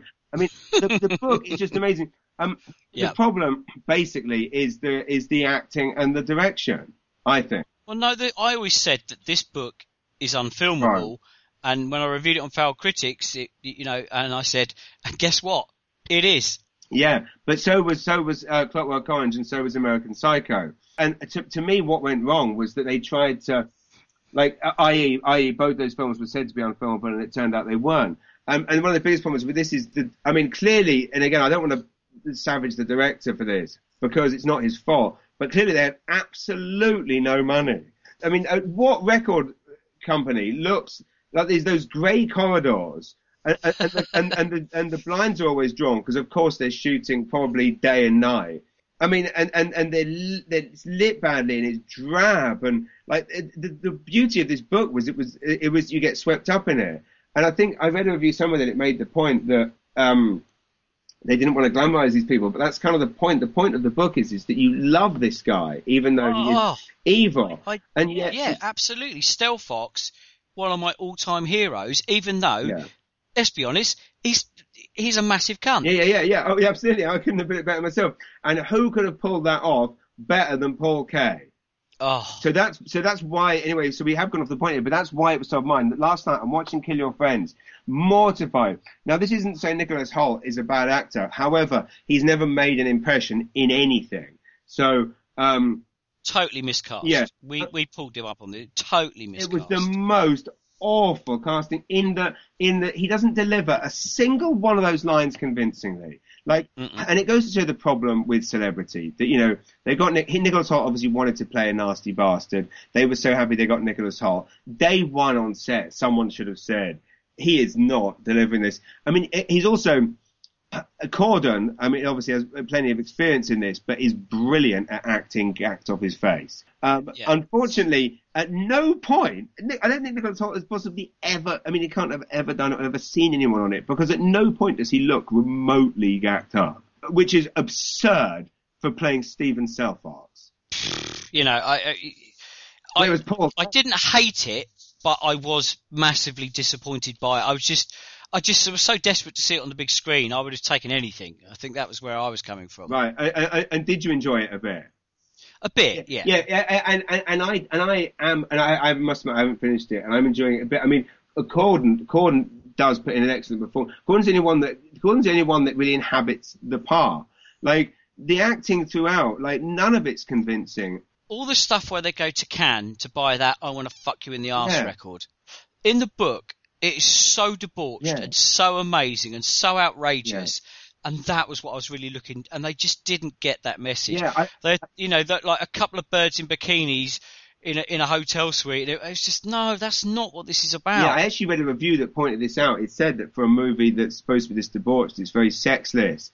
And it made the point that maybe they didn't think they could go there. But it's weird because I believe it came out a few months after The Wolf of Wall Street. And of course, after The Wolf of Wall Street, it's like The Wolf of Wall Street is how I pictured it. And of course, I mean, no one, and I know that's Scorsese, but it doesn't have to be as high budget. I mean, you're right. They toned it down, which is what's weird. And like I said, I mean, Committee Miss Girls. Anyway, all of this leads to the fact that I was watching this movie last night thinking, who could have pulled this off? And of course, Paul Kaye, I bet they would have said, oh, he's too old, blah, blah. I mean, clearly, Nicholas Hoult, I don't know how old he is, but he's about 21, as if that guy could play a jaded... It's possibly, I would go to it's some of the worst casting I think I've ever seen.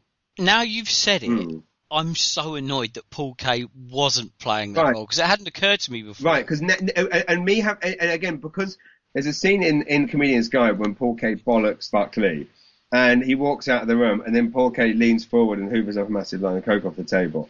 That was not only not in the script, it wasn't in the rehearsal. He just did that straight after. And of course, thank God the director didn't shout cut, because it's brilliantly funny. I mean, Paul Kaye would have eaten up the screen as that character. Absolutely. And no, I totally agree. And from scene one would have had so much charisma and charm that you'd have gone with. That was just a weird thing. I mean, yeah, awful. Yeah, we're gonna drag you very briefly back to It's All Gone Pete Tong. So tell me. So Kaye plays a DJ, absolute cunt, completely egotistical maniac. A little bit dim though, you kind of feel sorry for him from the start, even though he is this fucking egomaniac. He loses his hearing, and being a DJ, problematic, and it shows the fall that him. It's a really sweet part where he meets a teacher who teaches him how to sign and all this kind of stuff, and then his redemption. So it's not kind of balls out, laugh out loud funny. It's actually quite a touching drama. You've just got this rampant performance on screen from Paul Kaye. Right. Yeah, I love it, and I can't believe you managed to pick it up on my list. There's me trying to be clever. Fuck you, manager. That is insane. Oh, God. I always say we're singing from the same hymn sheet. You really, really are, mate. I know. Your dad, where was he in 1970? I know. Did he know an usherette in Hastings? He probably did. He's probably at the cribs. Go on, what's your number 3? Again, was a huge financial success upon release, but I still stand by it as a cult. Police Academy. Lovely. Yeah. Again, watched it, like Porky's, watched it a million times. It's weird now watching it, given it became such a huge critical success. Given, again, what was interesting with these films back then is they weren't all-out lunacy comedy. They weren't just set piece after set piece after set piece. There were long periods of plot, and there's bits in it that you kind of like are tonally quite different. Of course, the fact that the big set pieces in it is, someone getting a blowjob under a table, which, now that would be not even considered good enough for the opening scene, but or extreme enough, sorry. But you know what? It's part of my history. It's part of my legacy, and I love it. And I also love, obviously, Steve Guttenberg's one of these people that you're like, what went wrong? How was it possible that Steve Guttenberg was the lead in like the biggest comedy of all time at that time? How did he blow it? And you wonder why. And as you know, last scene doing Panto in Bromley. Right, Panto in Bromley. And interestingly, when he was there doing that, he did an interview with Metro newspaper, which I challenge anyone to buy. I still have it kept somewhere, and I don't normally keep newspapers about anyone that isn't myself. But it's the trouble in the unfortunately, I am a bit of a hoarder when it comes to stuff about myself. But this interview with Steve Guttenberg, it's the most shockingly selfless, egotistical monster. It's like how they say, like when Chevy Chase and like Spies Like Us was going to be in my list, but it didn't make the list. But like Chevy Chase is supposed to be such a monster that because how did Chevy Chase go from being the highest paid top actor, highest grossing actor in Hollywood to disappearing overnight? And the reason being is that Hollywood will tolerate a huge amount of cuntiness. They will really tolerate like Wesley Snipes level of awfulness. They will tolerate, not Buck Homer, what's his name? The guy, Don Simpson. They'll tolerate Don Simpson levels of barbarianism. But Chevy Chase was such a whole different level of cunt that no one could work with him, as proven by the fact he disappears for 15 years and comes back and does Community and then behaves just as awfully. And I believe that Steve Guttenberg may have had a similar problem. So check out this interview with Steve Guttenberg from Metro. It's brilliantly kind of angry and bitter. And it's hilarious. And if you can't find it, find me on Facebook or Twitter, James Bollinger. I'll scan it and send it to you if anyone's listening and wants to read the Steve Guttenberg Metro interview from when he was doing Panto in Bromley. I'm more alarmed that we both knew he was doing Panto in Bromley. This is what this podcast is all about. Do you want to know what my number 2 is? Yeah, go for it. It's Weekend at Bernie's. Oh, genius. That is genius. And it was going to make my list. Without question, one of the best ones ever made. Genuinely, Andrew McCarthy, off the back of, because this is 1989, and I remember I went to Brighton to meet this bird, and we had a date, and we thought, well, let's go to the pictures. I'm showing my age now, bird, pictures, but it was 89, you were allowed to speak like that. Yeah. And the only showing that we could get into was Weekend at Bernie's. Well, lucky you. It was, because I loved Andrew McCarthy. I loved that whole Brat Pack thing. All those guys I thought were amazing. And to watch him and Jonathan Silverman do one gag for 90 minutes, which was dragging a dead guy around. Yes. And made me laugh for pretty much the whole film.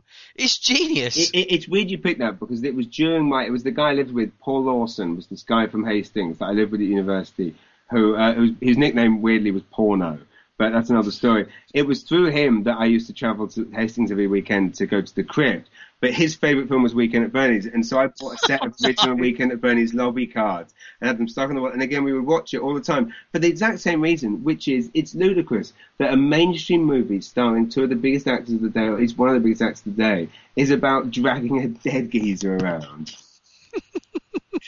And on a really nice tropical island. It was like, really. And it's weird how often it gets culturally referred to, though, because, I mean, so often when you hear of someone dying and there's a show, someone dies, someone well-known dies and they've got a big show coming out, people go, oh, we could always just do the Weekend at Bernie's with them. Or, when I'm gone, can you Weekend at Bernie's me? Like, it's weird how it's become the reference point for dragging a corpse around. Who would have thought that would become a thing? I know, exactly. And do you know what? I didn't even rewatch this for this podcast. I actually rewatched Weekend at Bernie's 2. Oh, genius. Yes, again, which again is when he comes back to life with the Egyptian curse. With the voodoo. Yeah. Yeah. Oh, dear. Right, come on. Okay. What's your number 1?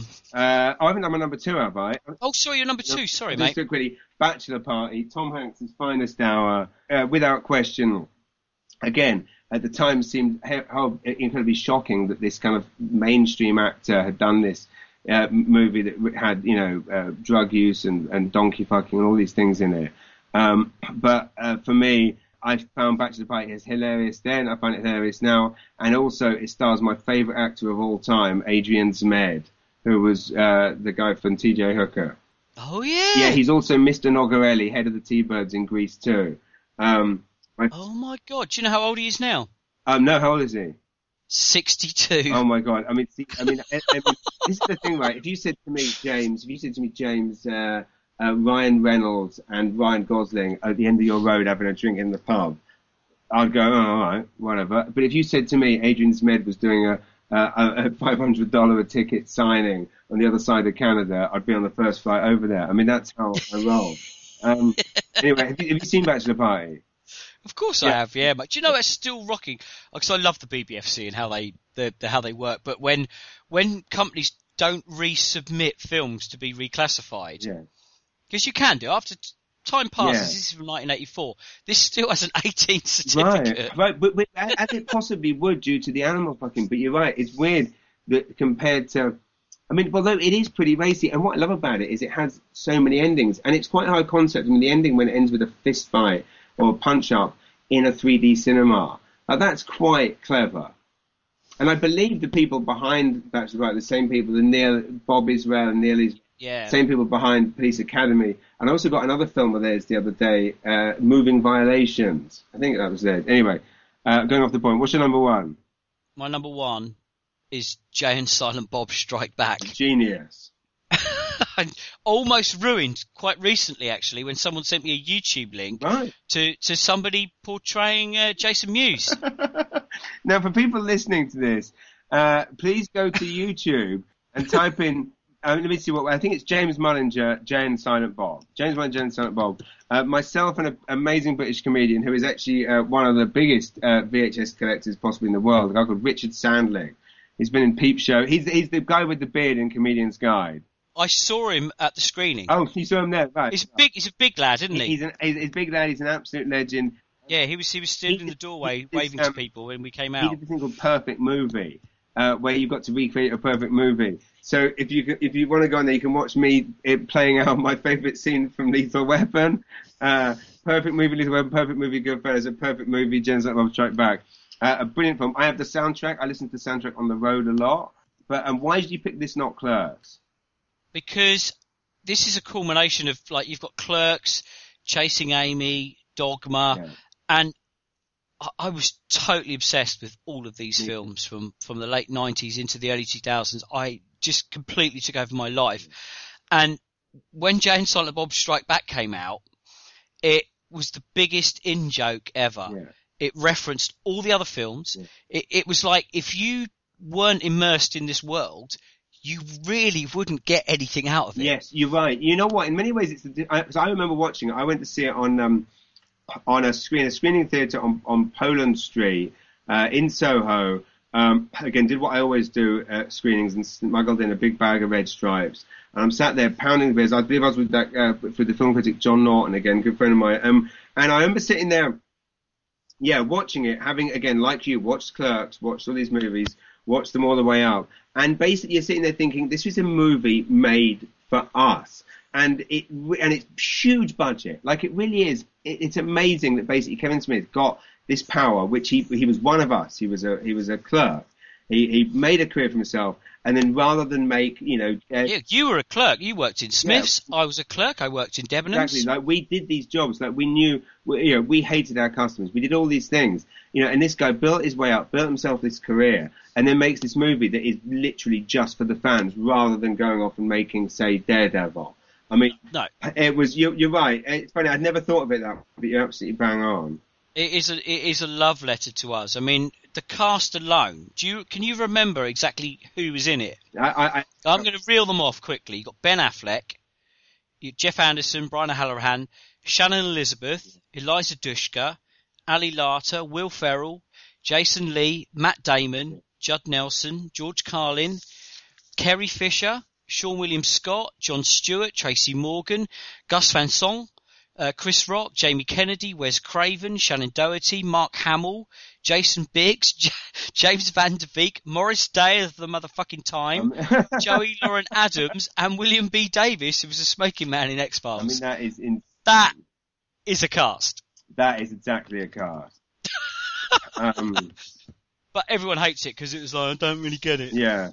No, I agree. Spot on. Good choice. What's your number one? Toxic Avenger. Yes. I mean, as we know, anyone that follows me on Instagram on my collector account, which is Tromaville Citizen, and I also have a Facebook group called Tromaville Citizen that is basically all of my VHS collection and my Troma collection. Toxic Avenger, one of the first movies I ever saw. Fell in love with it. It's hilarious. It functions as a horror movie like Shaun of the Dead does as well. But it's my favourite Troma movie. Weirdly, of course, the Holy Grail back, and of course it had this beautiful embossed VHS case when it came out in England, but it was one of the most censored movies ever, which is saying something back then when things were cut to ribbons. So the Holy Grail back then was to get the uncut version. Now, the weird thing is that, of course, the uncut version is, of course, brilliantly, ridiculously gory. But the wonderful thing about the 18-rated cut version is that I can show it to my son. Like, my son, my 5-year-old, is really into Toxic Avenger. Like, it's so cut that they start, a fight starts, then it just ends. I mean, it's literally, like, basically a PG. So my son is now into Toxic Avenger, loves Toxic Crusaders. Yeah, you've obviously seen Toxic Avenger. Yeah. I'd not seen it for years and years, and then you floated the idea of doing Troma, and I've now started on my quest of trying to watch as many Troma films as possible, and that was the first one I started with. Genius, which for eager listeners, that is exclusive. Our next podcast, which will be in a couple of weeks, is going to be on Troma film. Oh God, I've got to watch all of them. You know what I'm like? I make myself watch everything because I'm like I'm so like perfectionist when it comes to doing these things. I need to have seen everything. I can't wing it like you can, James. Right. I never wing it. You know.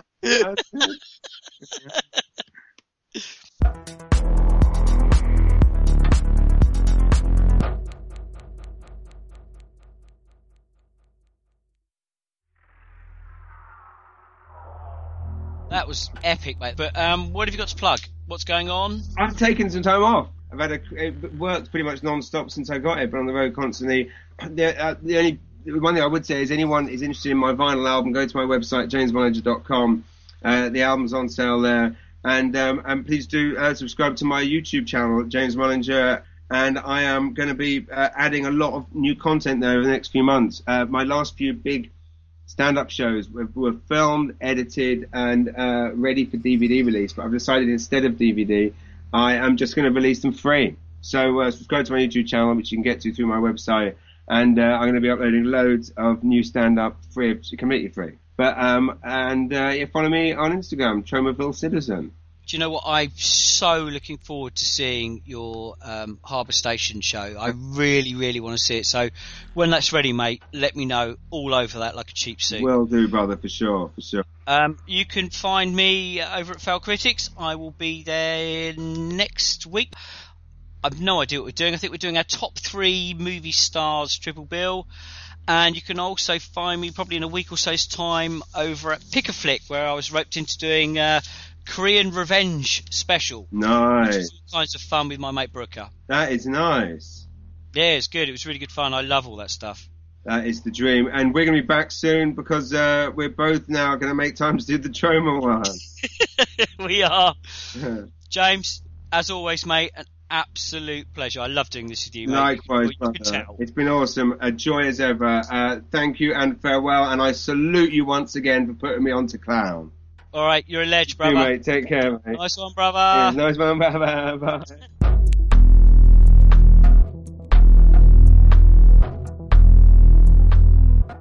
Underground Nights is presented by James Mullinger and Paul Field. This episode was produced by Owen Hughes and the music was provided by James Yule. Underground Nights is a part of the Failed Media network of podcasts, and you can check us out at failedcritics.com or find us on Twitter at UGNights.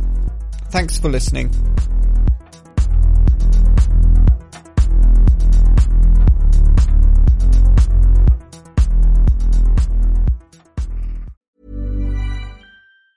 Even on a budget, quality is non-negotiable. That's why Quince is the place to score high-end essentials at 50 to 80% less than similar brands. Get your hands on buttery soft cashmere sweaters from just $60, Italian leather jackets, and so much more. And the best part about Quince, they exclusively partner with factories committed to safe, ethical, and responsible manufacturing. Elevate your style without the elevated price tag with Quince. Go to quince.com/upgrade for free shipping and 365-day returns.